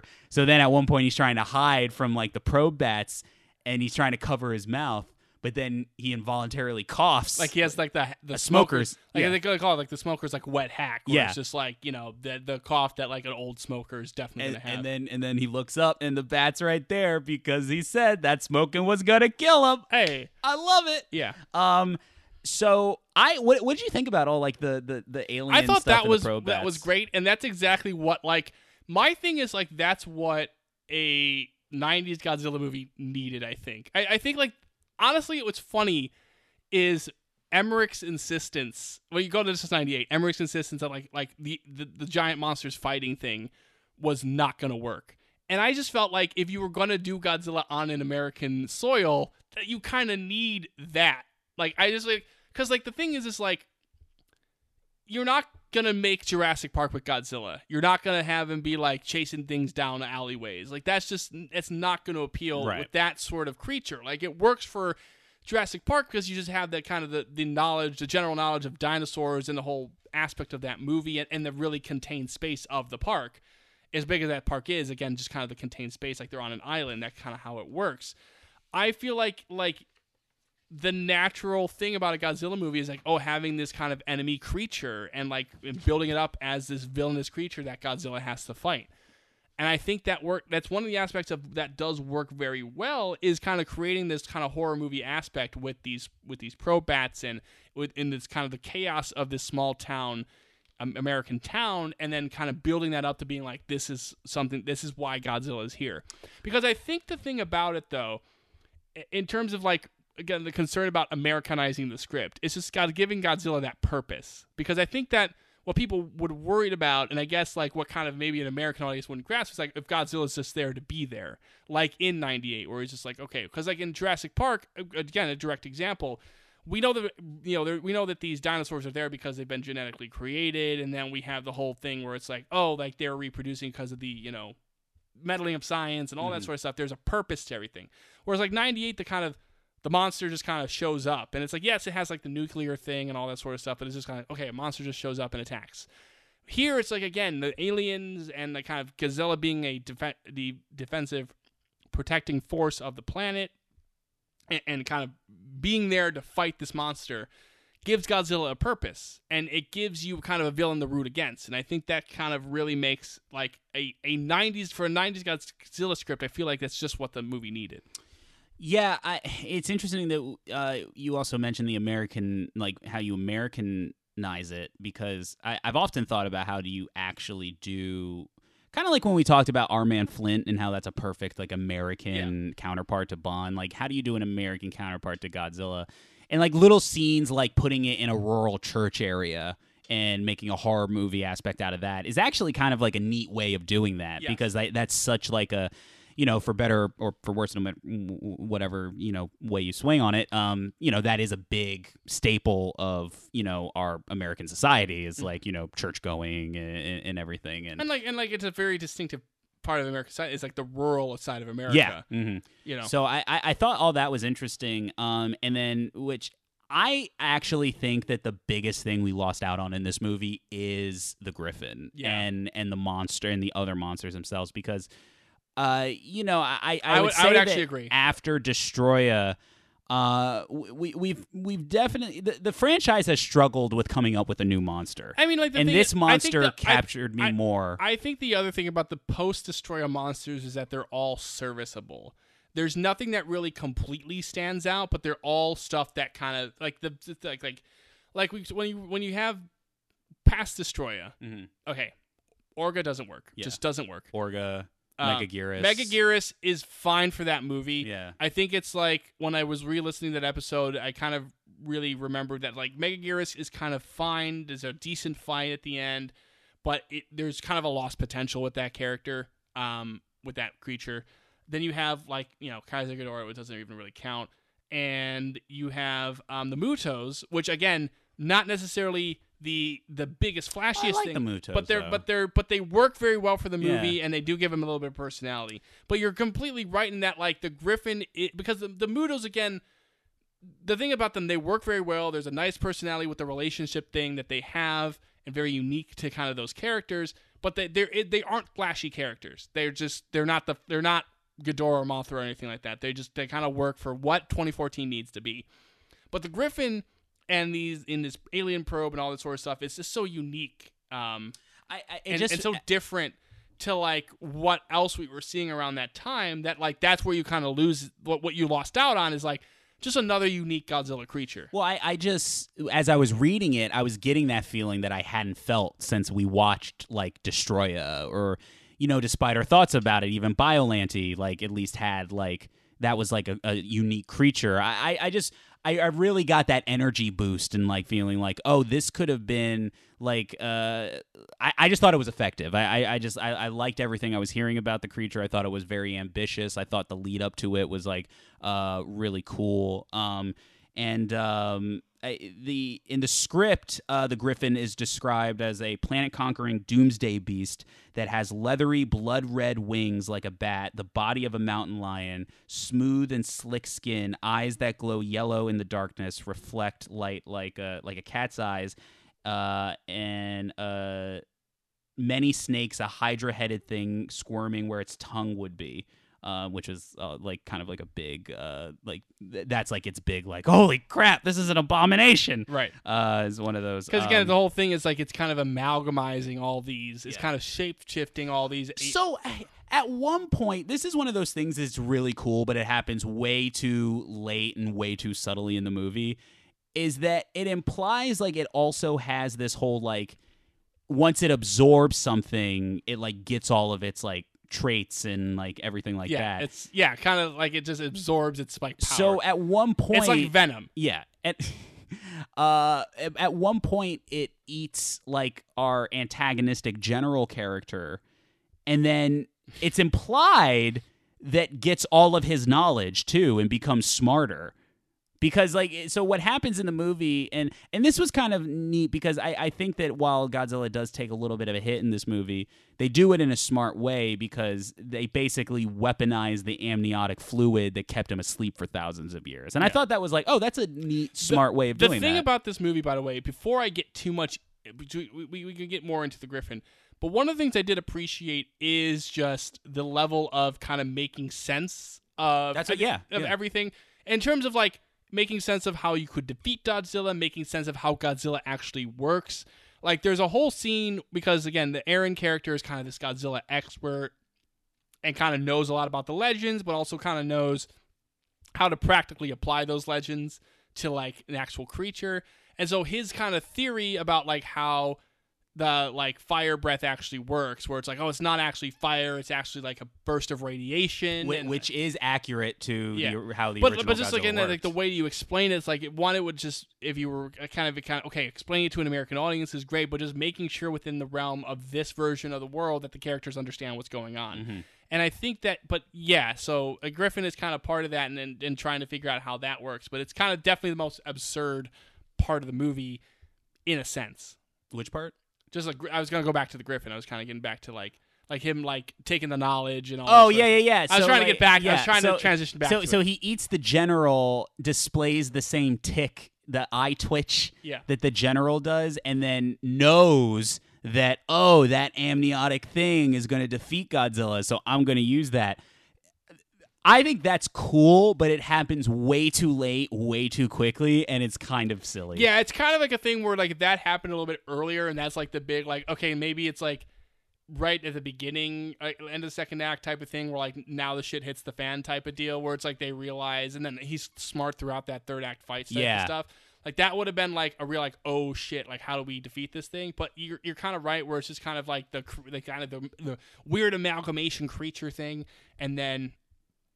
You know, and then it kind of gets that a little bit later. It's a cool concept too. It's just kind of the absorbing thing. I think it's kind of like a traditional kind of one of those sci-fi tropes where it's just like, you know, kind of what the Blob is, and that sort of thing. And even Venom kind of has that aspect of it too, where it's like he can go on to Eddie Brock and he's like, oh, I know Peter Parker is Spider-Man. Yeah, now. I mean, and it's also not like the most novel concept. It's no, like the but same it's like, thing as like especially for the assimilation thing. I will say though, but for a Godzilla movie, that's not something we've really seen at all before. And it's I definitely agree. a unique foe, and that's what you. I feel like that's really what we kind of need too, is just like a unique foe for Godzilla to take on. One of the things we did mention real quick, and we mentioned this in the script portion, is the unfortunate role of Marty in the who gets it bad. Yeah, that's one of those things where you definitely like. I don't want to say it's excessive, but it would have been one of those like what the fuck moments in a Godzilla film, and again, that's why it kind of fits as a Godzilla movie, because like again, where it kind of fits into like. But there's nothing there's nothing else in a Godzilla movie like this moment. No. So basically, what happens is that they're in the amniotic chamber that Godzilla was kept in, and then he basically gets Prometheus, where he gets like a which also maybe this is why I kind of like. I don't mind it in a story, but I kind of hate it personally. I'm like, man, that guy he got like a little drip in his eye, and now he's just getting mutated into a thing. I just feel bad. Yeah. I feel so bad for him. So anyway, so he gets a little drip in his eye, and then he just starts just mutating into something like very not human. Yes. Like his face is getting contorted, his bones and his organs are getting like just all janked up.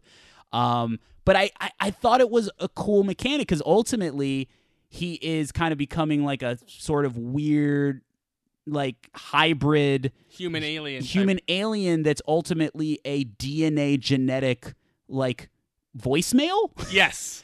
And I thought that was kind of cool. That's kind of a neat concept, yeah. I've Especially never because seen that concept before. Because it's like I think you've seen the kind of concept where it's like, oh, like he's possessed or you know, it's like a mental, like he's getting a mental transmission or something like that. But to see like a full transformation just to deliver a message of like, listen, these other alien dudes, they're bad news. Godzilla's here to help you out. That's what I'm here for. Peace. And I like it for a couple reasons, because one, I thought it was just going to be kind of like a Prometheus, where it's just going to be like a set piece for a set piece sake, where he turns into like a Godzilla monster. And like, you know, I just thought that's what it was going to be.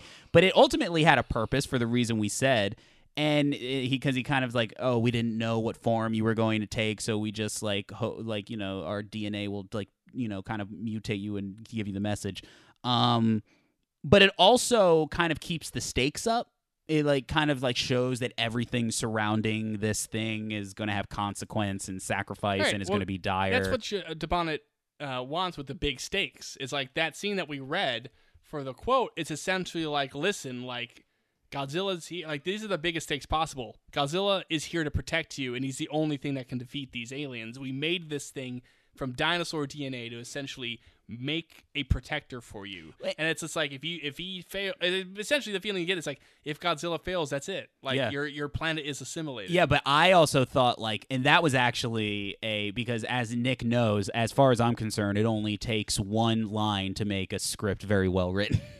but I jest, but I do actually think it's a badass line when she's like, well, you like Godzilla's going to kill the beast. And then she's like, well, how do we kill Godzilla? And it's like, you can't kill Godzilla. And I'm like, even as I was reading, I was like, yes. Yeah. That's maybe secondary to the Griffin. That's the most missed thing from the script, is that we could have gotten that in a movie. It's like, That's definitely a trailer line, though. it really is. Like, It's like, definitely a trailer. how do we kill it? You can't kill Godzilla. Yes. Especially with the weird, like, little alien person. Like, it would have been... Yeah. And It would have been like from the back. Would have been an over the shoulder. They wouldn't. It would have been an showed the face. alternate take. Yeah. Yeah. Yeah, but then, like, the kind of the main drive of the movie does become kind of this kind of... Again, because it's kind of you got this, like, kind of the oddball partnership of Jill, who's absolutely obsessed with taking down this creature that basically ruined her life. And you've got, like, her teaming up with Aaron, who's this character who wants nothing more than to kind of protect things like Godzilla. And there's kind of like the budding relationship there. And then it's basically like Jill coming, you know, just that type of thing where it's like Jill coming to the realization that, you know, she's let this thing ruin her life and like, you know, kind of... The problem is that this guy, other than like some moments, this Godzilla hunt isn't as interesting as it should be. No, because what happens is basically like, it basically comes down to they hunt, like, a year passes, no signs of Godzilla. Then this alien probe comes in, okay, all of a sudden Godzilla's back around. Cool. I'm on board. Then they basically get Godzilla, bring him into this containment unit, which did have a nice plan and payoff too, if you remember, where at the beginning, because basically at the beginning, one of Jill's main focuses is creating this Godzilla containment unit, where they're like, okay, well, when we capture Godzilla, there's people who like think she's crazy, that like, you saw this thing once, maybe we don't even know, you're the only person who survived, so we don't have any other thing, but she's remembers how big he is, so he's built this containment unit, but they're like, you know, this is a general guess from you. You don't even know how long the tail is. Yeah. And then when they capture Godzilla, they bring him to the containment unit, and they're like, she's like, something's wrong. What's up? It's like, well, you never did figure out how long that tail was, and so you see the tail kind of sticking out of the containment unit. I thought that was like a nice little gag. But basically, like, Godzilla appears, and they're like, cool, let's go get Godzilla. And then they get Godzilla, and then eventually, like, you know, things happen. Godzilla, like, gets free, has to fight the Griffin. I did kind of like how there wasn't like a, well, we're going to let him go. It's literally like the Griffin makes its big entrance, which is also really cool in the script. But he makes his big entrance and Godzilla just wakes up. Yeah. Like, I thought that... I mean, they did do enough where you could conceive... I don't think they neutered Godzilla in the script. I just feel like a lot of that hunting him isn't as interesting as it should be. No. I think that's really what the problem is, and I think even while Again, that it's like even when the script's like it gets past that first act and it starts trying to get interesting, it still kind of takes a while because you don't really get that Godzilla moment.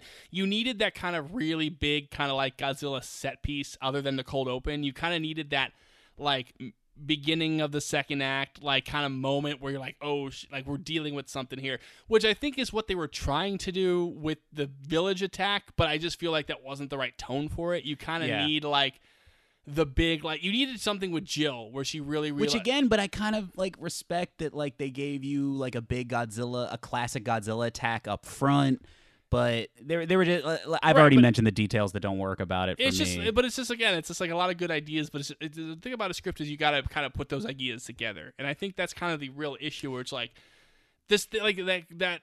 I think the very concept of like that Japanese island attack is good. It's just that the tone and the way it's actually executed within the script just doesn't fit with everything else. Yeah. And I feel like there's a kind of a little bit of that mishmashing throughout the rest of the movie where I just feel like one more pass at this script really would have put it into kind of get through it faster, get a little bit more for Godzilla to do. You kind of have a little bit of, you gotta have a pizza pie. Something that does make its way into another Godzilla movie is a set piece with Godzilla at the Golden Gate Bridge. Which I thought was That's funny. another major part. But overall, like, what did you think of like Godzilla in the script? Because much like the rest of the script, when it got into the third act, on board. Like I'm like, oh shit. That's where Godzilla feels most like Yeah. Godzilla. I do feel like, I mean, it definitely, like I said, it definitely feels like they know what Godzilla is. Yeah. Like the writers, like the Bond. And Did it creep you out when he was like crawling on the ground like a rat, like a lizard? Did that creep you out?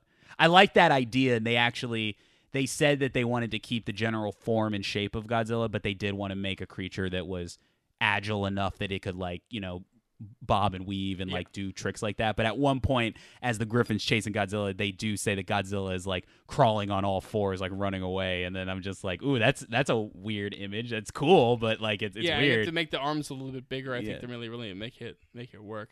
I feel like it really was one of those things where the general concept, it feels like the creative side of it like got what Godzilla was. Mm-hmm. But it really didn't click until that third act, like the actual fight, because it feels like it felt like they were kind of holding back.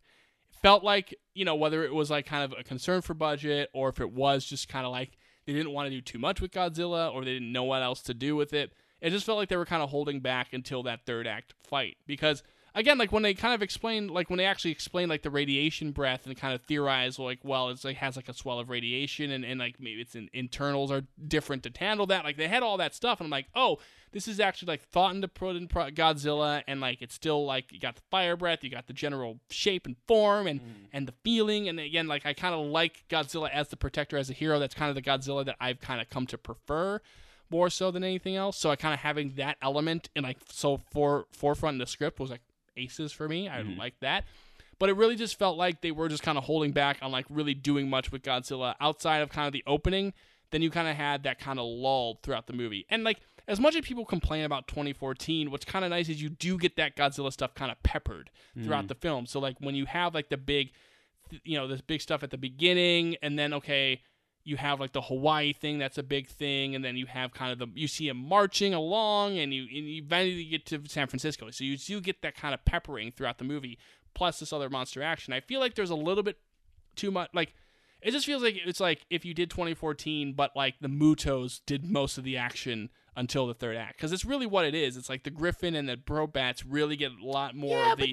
But to be fair, that is kind of 2014. I mean, I guess. Yeah, 2014 is... I mean, that's where a script and direction are kind of different. And I do think it's just like, again, it's all about execution too. Yeah. Because I think how many times do they come in contact with Godzilla before? Because I felt when reading it, there was the big Japanese scene, and then I kind of felt like there was maybe one more scene, and then they caught him. Yes, that's exactly what happens. Yeah. There must be another. Oh wait, I think they like maybe like. They go by him in the ocean at one point. Yeah, something. It's like kind of like a little bit more like that. Like, but I feel like the feel like, again, what people complain about, what I feel about 2014 is that you do still feel that presence of Godzilla, even if the Mutos are really like the ones that, like, you know, the people come in contact with more. I feel like you do lose a little bit of that kind of like momentum with Godzilla in the middle of this script. I think what would have helped this movie more is if you kind of do it as a late into Act 2 or even like an unofficial like 4-act type movie where it's like, you know, the first half of it is a Godzilla 1954 / Shin Godzilla type movie where, because you can kind of almost trick the audience into thinking like this is the threat that they have to deal with now and convince us that this is the threat. And the movie tries to do it, but I don't think it's very successful and at it. There is a point where it just felt like that capture of Godzilla should feel at least like a victory. It should feel like a big moment, like we got him.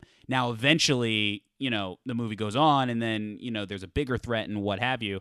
But I guess that the biggest issue is that moment when they catch him doesn't feel like a big moment. No. It feels too small. And again, it's also because it's like, I feel like it's also just part of the fact that we've been trying to kind of catch up with who the actual main character of this movie is for so much of the beginning. That's a big where problem. it's like, and I think it's just like, again, if you're going to do the year gap, which I don't even know if you need to do, but I feel like you're going to do it with the way the movie is. You do the year gap, you show the death of, you know, everybody except Jill on that expedition. Then you immediately cut to Jill focusing on getting Godzilla. You just get that momentum. It's just like, again, you just are so kind of trying to weave into like, where is this movie going, that by the time you get the activity, you just haven't spent enough time with Jill to really kind of be on her side. Yeah. Well, speaking of the main characters, what do we think of the human characters? I thought it was a solid group of characters. I thought it was a solid cast. Yeah, and to cast the characters, I can't talk about the cast just yet. But I felt like, again, like it, just like with those Godzilla films, you had a generally, like, maybe not diverse in casting, because I'm sure it would have been all white people. Yeah. Maybe one Japanese person in there, one Asian person in there, to kind of, you know, get the quota. But you have kind of like different types of people, because you have, again, you have Jill, this kind of jaded scientist. You have like your generals. You have Aaron, this kind of like legend expert who, you know, maybe is not used to the kind of the being out there, but like has that knowledge. You have kind of, you know, the stuff with the rural side of things. So you kind of have that kind of like dynamic team that kind of really fits, again, those kind of Showa era type of films where like you had just kind of like, okay, this one has a scientist and a reporter. This one just has like, you know, a legend expert and a scientist, and they have to work together to kind of figure out this thing. Yeah. So it definitely fit in that regard. It was really cool to see a female lead. You know, and again, it took a while to get there, but to see like when Jill was like, oh, Jill was the one, because I swore it was going to be Jill died, and then the husband was going to be the one who like doesn't understand his daughter. Like that's what I kind of thought. So when it was Jill that actually survived that initial Arctic investigation, I was like, oh, this is kind of different, kind of neat. Not really something we've seen in these American Godzilla films, because it's, you know, it's all about the dudes, as it usually is. So just seeing that was kind of neat. And even like the Aaron character, who has a very Elliot and Rossio character description.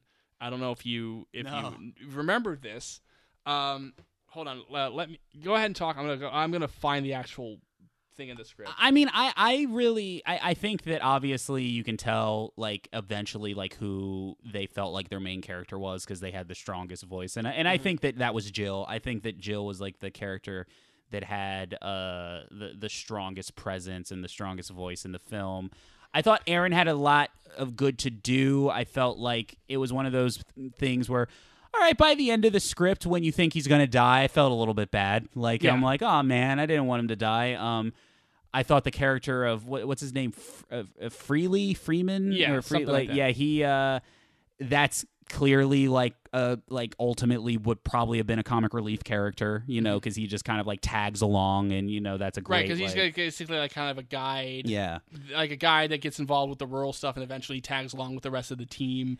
And the daughter, I liked by the end of the I think, again, of the I movie. do think for the daughter, it started off rough. It started off very like, oh boy, 90s, try to be punk, you know, kind of daughter, like, rebels against the machine. But then by the end, I think like they do enough with the relationship between mother and daughter. But I do have Aaron's introduction description. So Aaron Vaught, tall, graceful, eyes watchful behind wire-rimmed glasses. He looks like a ski instructor who chucked it all to become a librarian. Yeah. So basically, like they're basically getting away with he's a hot nerd. Yeah. Like he's the nerd. It's like, oh, like if you like kind of want Jill and Aaron to get together at the end, like oh, but like she couldn't get together with a nerd. So like, oh man, like. Yeah, he's like it's kinda not hot going to nerd. be like a Matthew Broderick type. No. Well, I do have some casting. Before you get into, there is one character thing I did want to say because I just remembered it because we mentioned the daughter. I actually thought that at moments, and I kind of had alluded to this before, that there were some really good daughter mother moments. One of the scenes I just instantly saw was the scene when they capture Godzilla and then like she's in the room and then they have this like conversations like, oh, this is the thing that killed Dad or whatever. And I don't know what, I just kind of I saw that image in my head. Yeah, I can see that scene very easily. And I thought that there was some good interplay, but one of my favorite moments in the entire script that and it really touched my heart was basically there's a whole scene where, and by the way, Ellie Rossio did an excellent job at like really picturing what the chaos and destruction would be. I felt I do think, because I also have physically, I have their Dead Man's Chest script. Oh really? I have it signed by the cast of Pirates 2, but I have their script physically. I do think their biggest strength as writers is their action description, because even within those Pirates films, when all the nonsense of the lore and like the character relationships, anything you want to complain about is like there, what's always kind of the thing that you fall back on is the crazy action sequences, like the end of Pirates 2 when they're on like the thing that's like very descriptive within the pages of that. And I'm sure if you went to read, the last like hour of At World's End, or even like, I'm sure like a very fun thing to write for them was like the scene in Pirates 3 where they have to like tip the boat back over get back over. Oh yeah. But like they're very creative and very good at like the action stuff. They have a very good mind for that, and this script does show that, especially in that third act when they really get to kind of go all out on it.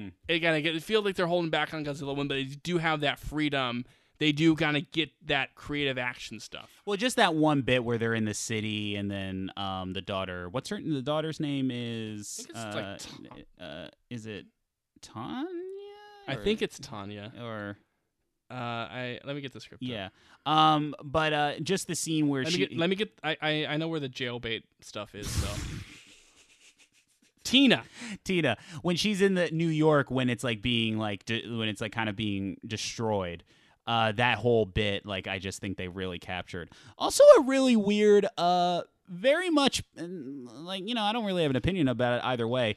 There's a lot of picking on the religious in this movie. Yes. I thought, like, there was maybe, right, because there's like for me, there was like maybe one too many, like one person being like, the plagues. Well, no, it's that one waitress. There's that one waitress. No, but then remember, there's another one in New York. Right. Okay. Yeah. There's another one. But so, it's basically like everybody says it. So, but there's a really fun moment where essentially, Jill has to go into the city, to rescue, her, and then there's this whole bit with a pilot. Right. Because the whole thing was that like, is she eventually like she wants to go live with her aunt in New York because she like hates her mom. And then eventually, like, I think she gets sent there because it's like safer. But then, of course, Godzilla like goes to New York, so it's like my daughter's in their city. Right. So she goes there, and there's actually two moments. One, because like she opens the door, and I already forgot her name. Tina like has like a gun ready, and then they have this whole conversation, and then there's this moment where she's like, "Where'd you get a gun?" And then she's like, "It's not even loaded," or whatever. Yeah. She's like, but my favorite part was when they have to get into a car, and they just get into a car, and the mom is just like, "All right, hotwire the car." Right. Oh, because not only is she like a goth punk, but she's also like gotten in trouble with the law because at the beginning of the movie, or back after the 1 year gap, she's like getting in trouble and getting arrested, and like the officer's like, if she keeps doing this, we're gonna have to kick you off the base because she's like working on a military base now. And then the mom's like, I'm not so sure that isn't her plan. Yeah. And then like that whole thing. But- Because that's like, I guess that's something that we should talk about too. Is that like at the beginning, like yeah, they work for the government, but they're very much focused on the scientific aspect. Like they're very much like focused on like discoveries, and that's kind of like what drives Jill and Keith, like you know the husband and wife team, the scientist team. They're driven to that. So when we get to the present, the 1 year later, like Jill has basically been living on this military base and like focusing her scientific efforts on like the military capture of Godzilla. Right. And so that's where like Tina's kind of like, we've been on these bases for years, Mom, and I can't even go to the mall. She doesn't even want to go to the mall, though. That's true. But that moment, I thought that was a really touching moment. Because it's just kind of like she knows her daughter, and like she's in Jill's, you know, she's not really above that. Like, Right, you know, she's just giving her. So I just love she got in and she's like, hotwire the car. And it's like, because she's like, yeah, I know you know how to hotwire a car. Let's get out of here. And you can tell. And there's this moment where you can tell that Jill has that streak in her too. And I just liked it. And then Tina's like kind of excited about it. So anyway, but we also were in her character description, Tina is described as 15 and aching to break boundaries. All right. Okay. So moving on. Hey, she's the same age in the script. She's the same age as BB Doll was. She was, but you know it's going to be like a 20-something-year-old playing her. Like, sure, yeah. Anyway, casting, because we did think about casting. Yeah. For this movie, do you want to give me just kind of like your overall general kind of like so I main basically cast? mostly thought about it for like for Jill and for Aaron. They're kind of our two main characters. It's kind of what I mostly thought about it on. For Jill, I mean, the easiest answer for this would be just to kind of get a like Linda Hamilton type, because the thing about that would have been, one, is that she has experience in these things, in these types of movies, but two, I think that like you could easily imagine like a Linda Hamilton, like from her Terminator experience, like playing both like the warm mother character at the beginning of the movie, like the kind of excited and kind of, you know, kind of still kind of, you know, kind of the warm family mother, good relationship with everybody, and then that transition to kind of the more hard-ass Jill that's like, we got to capture Godzilla. The other two that I thought about, just in terms of like what was going on and what I would have thought, because it's like the 94 is the year that True Lies come out, I kind of had like a Jamie Lee Curtis type of thing if she was wanted to do a little bit different, because she was, you know, she'd done an action movie in True Lies. I feel like maybe this could be her. And then Holly Hunter, because this is like right when she won the Oscar. Yeah. Holly Hunter, same sort of deal as like kind of Linda Hamilton, where you can kind of see like the warm kind of that southern affection that she has, like at the beginning of the movie, like the relationship's good, and then like she can transition into kind of like the character, it's like the hard ass character she played in The Firm with Tom Cruise.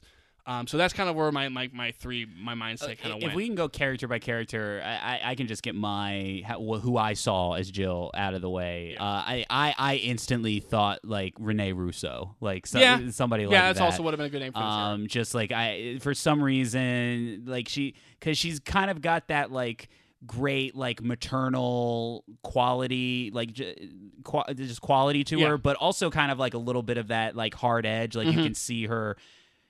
I just feel like you just look at her and you can see like military scientists like written on her. I can see that. And then she could definitely carry that. And it was one of those things as I was reading the script, like that's just who I saw in the part. So I kind of but I do like all your suggestions. And then with Aaron.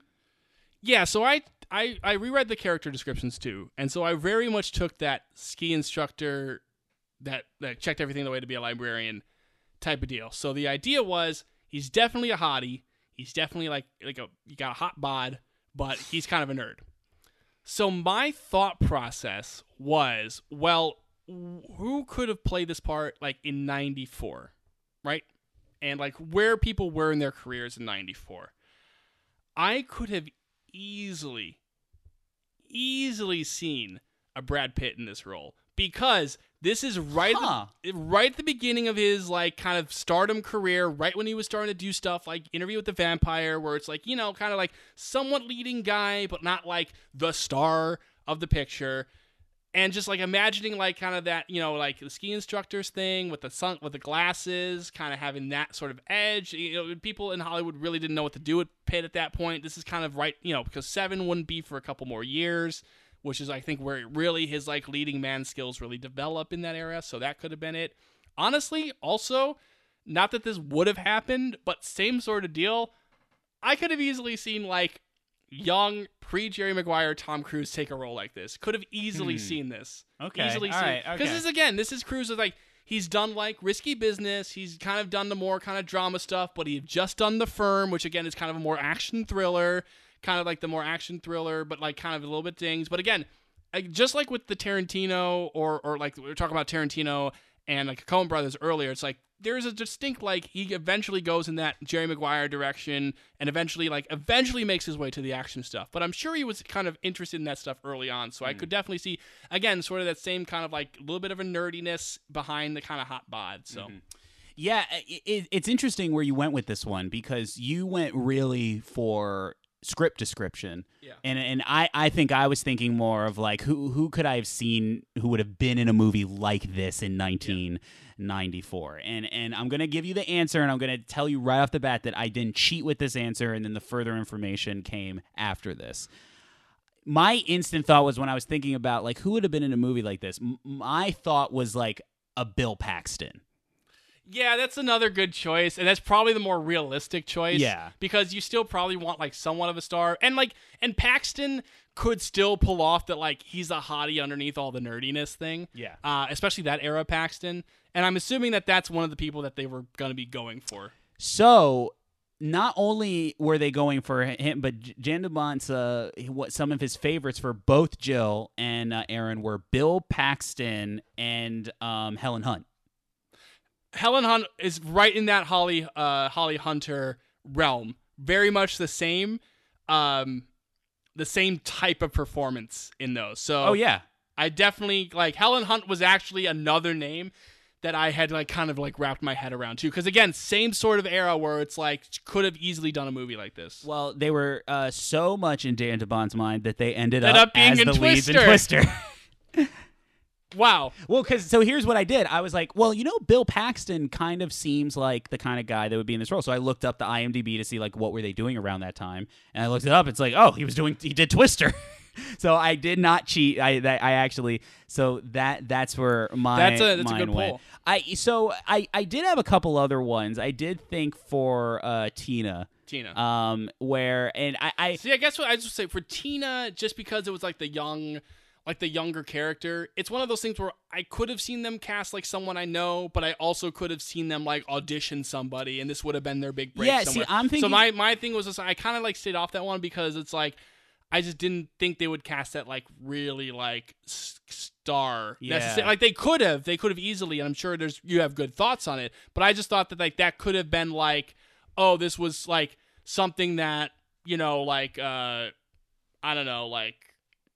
This is, like, not that she would have been too young for this, but I'm like, this is the type of thing where it's, like, a type of role that, like, a Jennifer Lawrence type would have auditioned for and probably gotten. Yeah, I actually, like, the things I was thinking of, because I was kind of ignoring, like, the ages and things, I was kind of, like, thinking just, like, who I could see in a role like this, and I was actually thinking, like, a young, because she was, I think, like, either 23 or 24 at this time, like, a young Christina Applegate would have been, like, in a role like this, like, channeling her Married with Children role. If we're going for the actual of age, and we're going at this time period, it probably would have been, like, a Christina Ricci. Like who was like 16 at the time, I believe, and it probably would have been something like that. And I was actually thinking of like the Freely character, because I was thinking of like who would have been like a comic, who could have pulled off a comic relief like that of that time. But again, he's also like part of the action too, right? Because again, it's like the Freely character is like he's like a guide. like kind of like a tour guide type, or like a hiking guide type of person. Yeah, he's a survivalist. And he does. I think he does like guide stuff to like kind of make money, but he's like a survivalist by nature. Yeah, and so he kind of has that kind of grittier nature, but like still kind of like that kind of like, because he's so far removed from all this, it's like he has that kind of comedic like reactions to all like the craziness happening. Off the top of my head, I see a Woody Harrelson, like somebody like that. Oh, yes, that would have been right off of Cheers. So that would have been good. I think he could have pulled. What off is of funny? That. So from Marty, I did think about this too. Marty was an interesting one because what's funny. So I kind of read the script and I didn't. The first time I missed kind of the Asian last name, so I'm sure that would have been a direction they would have gone, but that could have easily changed too, because it's like casting is casting. Yeah, and it's the 90s and they didn't give a shit about stuff like that. Exactly. Yeah. So it's like they could have just like renamed, like, oh, like we're gonna cast this guy, so just make him, change the name a little bit. I actually kind of in my head, and I don't know this would actually fit, but in my head I actually saw kind of like that younger Matthew Broderick kind of in that role. Just because I could imagine. Okay, all right, I can kind of see it. But it just depends on, like, you need someone who's going to be able to put on, like, the makeup, because that definitely would have been a makeup job. Yeah. So I think, like, there's that. I mean, I don't know, like, it just has to be. See, like, I kind of see, like, a Philip Seymour Hoffman, like, kind of like somebody who's going to appear, like, very. Because at that point, like a little bit more nondescript, right? They kind of threw, and again, he was remember, he was in Twister too. He didn't. But I feel like you could have gone I feel like, not that they're on the same level of acting, but like I feel like they're kind of similar, where they're like it's a short role. Like Broderick or Hoffman would have brought something a little bit different, like a little bit different to it, and then they would have to nail, because you need someone who's going to nail the alien stuff. You're going to have to see someone who's like kind of off and distant, and I feel like... And you think Broderick would have nailed it?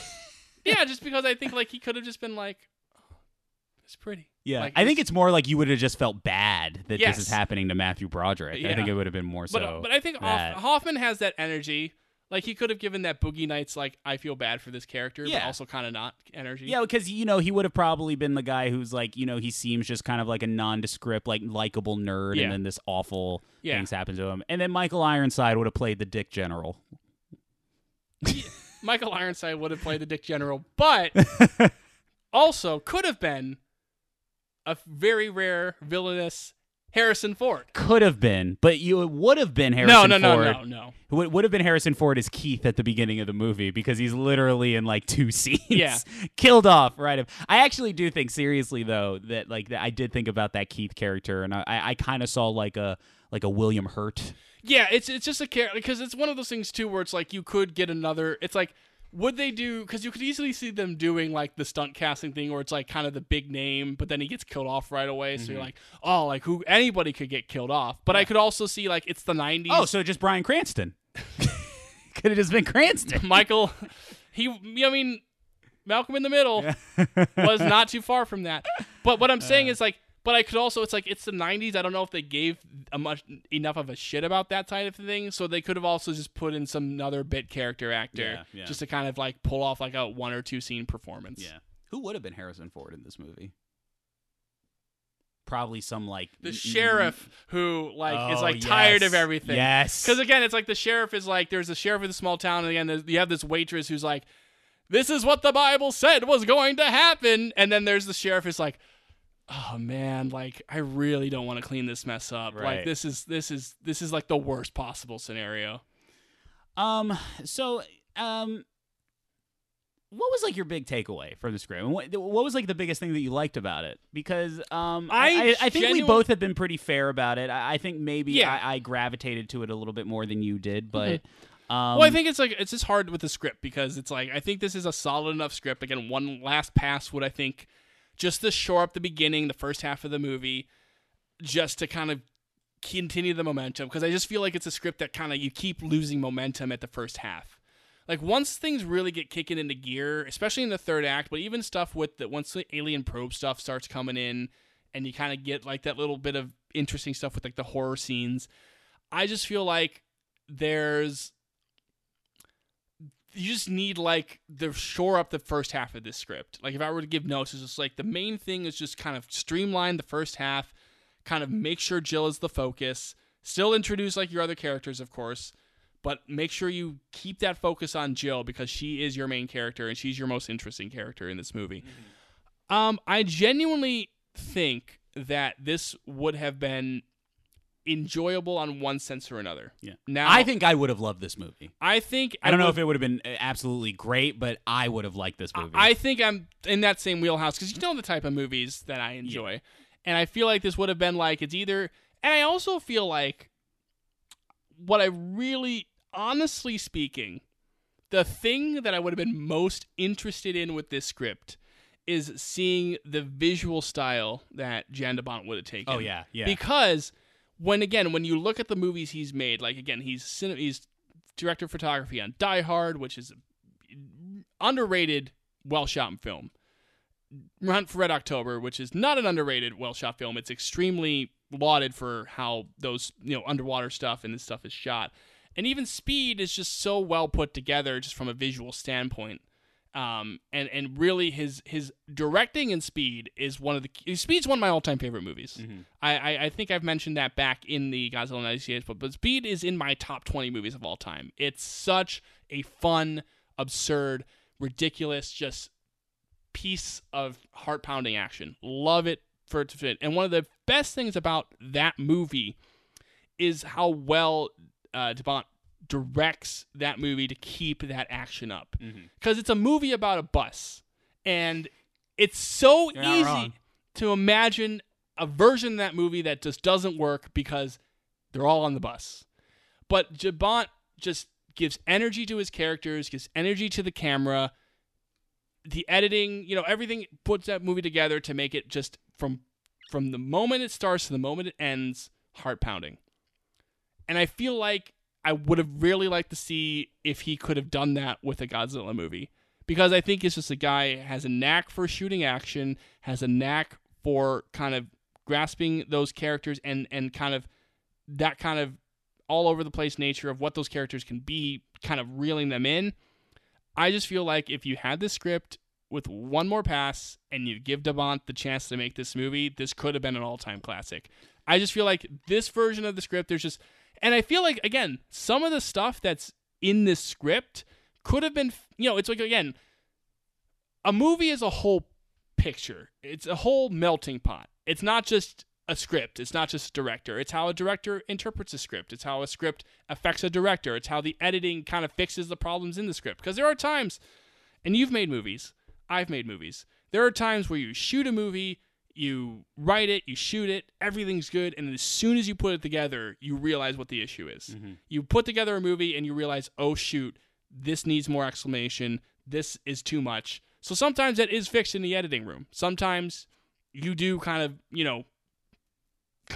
that beginning of the movie could have been streamlined into the editing room, for all I know. We don't know, and we can only base it off the script. But it's just I think there was a real opportunity here to make a very interesting mid-90s film, and I think it would have been a film that was definitely remembered and definitely reflected on. And I think if executed well, at the very least, that third act would have been insane. Well, like your suggestion of maybe they just kind of keep the Japanese village story as anecdotal. That could have been something that you decide in the edit. You never know. And I think the thing is, and this is, we're not going to really have much of an aftermath for this movie as we usually do. No. But I do wonder what kind of history this movie would have had. Well, so that's what I was going to ask you. Alternate history, we get this movie instead of Emmerich's 98 film. I think there's two distinct things that happen. One, for better or for worse, this is another big leap in special effects. Mm-hmm. I think this movie, again, we can't see the execution, but there's a very good chance that this movie is at least on a Jurassic Park level in that sense, where it's like, okay, this is the next big step for special effects. I also think that it would just simply, it could have been easily popular. You can't really know, because we've learned the movie industry and how audiences react to movies, even back then, sometimes there's just, who knows? There's some mystery to it. But I do also feel that this would have really, for better or for worse, it would have really kind of given America just a more definitive definition of Godzilla as a creature that fights monsters. I think the thing about 98 is that it's sort of like you either know it's not Godzilla or you're just kind of like, oh, this is Godzilla. You know what I mean? Like, it's just like people kind of know that, oh, this isn't really a Godzilla movie. There's kind of that aura around it. Whereas I feel this one would have been, for better, for worse, people know this is a Godzilla movie. And that legacy of what Godzilla is in America, I think, would have been really just solidified in what people thought of Godzilla. Because it's like, it's got aliens, it's got big, ridiculous monsters, it's got fighting. It would have just given that definition to Godzilla. I think that if I can piggyback off the history bit real quick, I think at best, let's say at best, and it was great and it was executed great, I think you could have potentially gotten like some, maybe not in terms of box office, but you definitely could have gotten like Independence Day type popularity out of this, where in terms of like, whoa, this is like awesome spectacle, and like people like would have enjoyed it, and it would have been one of those like great, enjoyable blockbusters of our time. I don't know what it would have done to the perception of Godzilla. I think we would be kind of looking at a different perception, because the issue with 98 is that it further killed any interest in American Godzilla. Right. But it's just like, it was just like, for better or for worse, no matter if the movie was successful or bad, this would have presented a more accurate Godzilla. This would have represented what the Godzilla films are more. So because, again, 98 kills that interest in Godzilla, but part of it is because, like, it's not Godzilla at all. Yeah. So as this one, I feel like there would just be a little bit more definitive, like, well, are Americans interested in Godzilla? Because I think, like, the thing about 98, and the question that always existed past 98 for especially people in the know, is like, well, that movie wasn't Godzilla, it was just Emmerich making a monster movie. So, like, if we actually did Godzilla, which we get in, like, 2014, that's because there's still that question of, like, well, what if we actually did Godzilla? That's kind of the question that kind of is allowed Godzilla to bring it back up. Now, not to say that if this movie, like, we would have still at some point gotten a new American Godzilla, but at least this one, I think there would have been a little bit more of an insight of, like, well, what do people actually feel about Godzilla? Are they actually going to come out to see a Godzilla movie, or are they just confused on what Godzilla is? Whereas I feel like 98, just the nature of what it is, doesn't give us that answer. Well, I think that at best, at worst, I think that this would have been something that Twitter is telling you that it's an underrated gem now. Yes. Because I think that online, definitely, like, Kaiju Twitter right now would be probably telling you right now that, like, oh, the 95 Godzilla film is not as bad as you think it is. Would have made some of the watch during the quarantine watch lists. Yeah, because I think that ultimately, because especially for Kaiju fans, if it had all of these elements, I think that enough people would be like, oh, this is hitting all the right notes. Right. And so I think it would have been a respectable attempt. Yeah. And I think at worst, I think. Yeah. And then my final thoughts on the actual script is, and I'm going to be honest with this one, I think we missed out on some kind of cool stuff with this. I think, like I said, like, let me finish real quick. No. Okay, no. go ahead. Did you say no?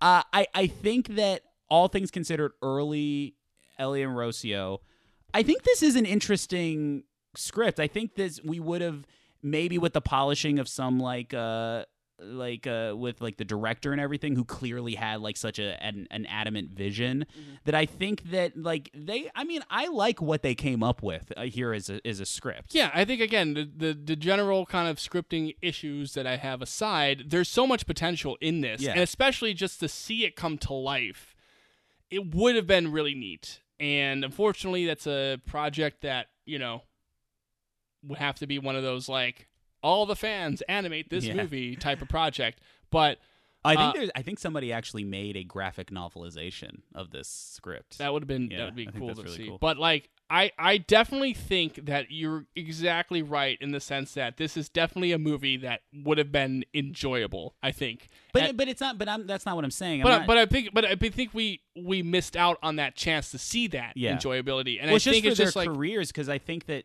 this also, you kind of had alluded to it. I think that this would have been. I think we missed out on Jan de Bont maybe like sinking his teeth into a bigger project. Because even like Twister is like, it definitely kind of checks his like he wants to do something more special effectsy, but at the same time it's like you're making Twisters, and I feel like he does well enough with that movie, but I just feel like if you really let him sink his teeth into this and really get a chance to shoot a monster movie and a Godzilla movie in that kind of energetic style that he has, there's maybe I mean, like, again, like, this movie could have bombed and he could have been the end of his career, but like, you know, he didn't do too much after Twister, but like, I feel like there was still a career that he could have had. And I feel like, you know, doing a movie like a Godzilla definitely would have been a big boost to the potential for Jan de Bont to continue to be a director. And it would have just have been an interesting attempt and kind of an approach to a movie like this that we don't see until now, where it's like somebody passionate about the source material who would have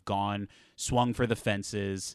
And so, yeah, I'm going to go on board. I think we missed out on something kind of potentially cool with this movie. And again, it's just like you're having a set of writers who may not know the material, but definitely learn to respect it and learn to kind of follow all these Toho rules. And you have a director who's a big passion about it, as opposed to the guys who do end up coming in who are basically so dismissive of it and so just like, we just want to do whatever the fuck we want, that we're going to do that. And it just feels like, you know, you missed a trick. Well, if you want to hear more about that, go and listen to our 98 episode. But yeah, I totally agree. And you know, what else is there to say?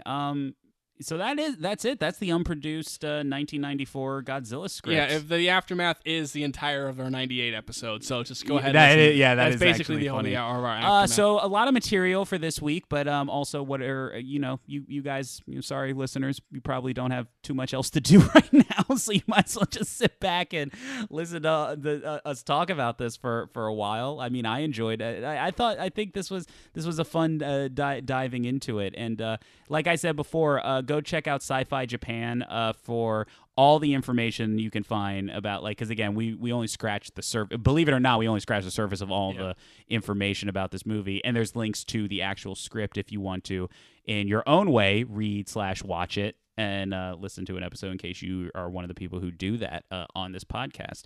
And once again, we thank everybody for listening.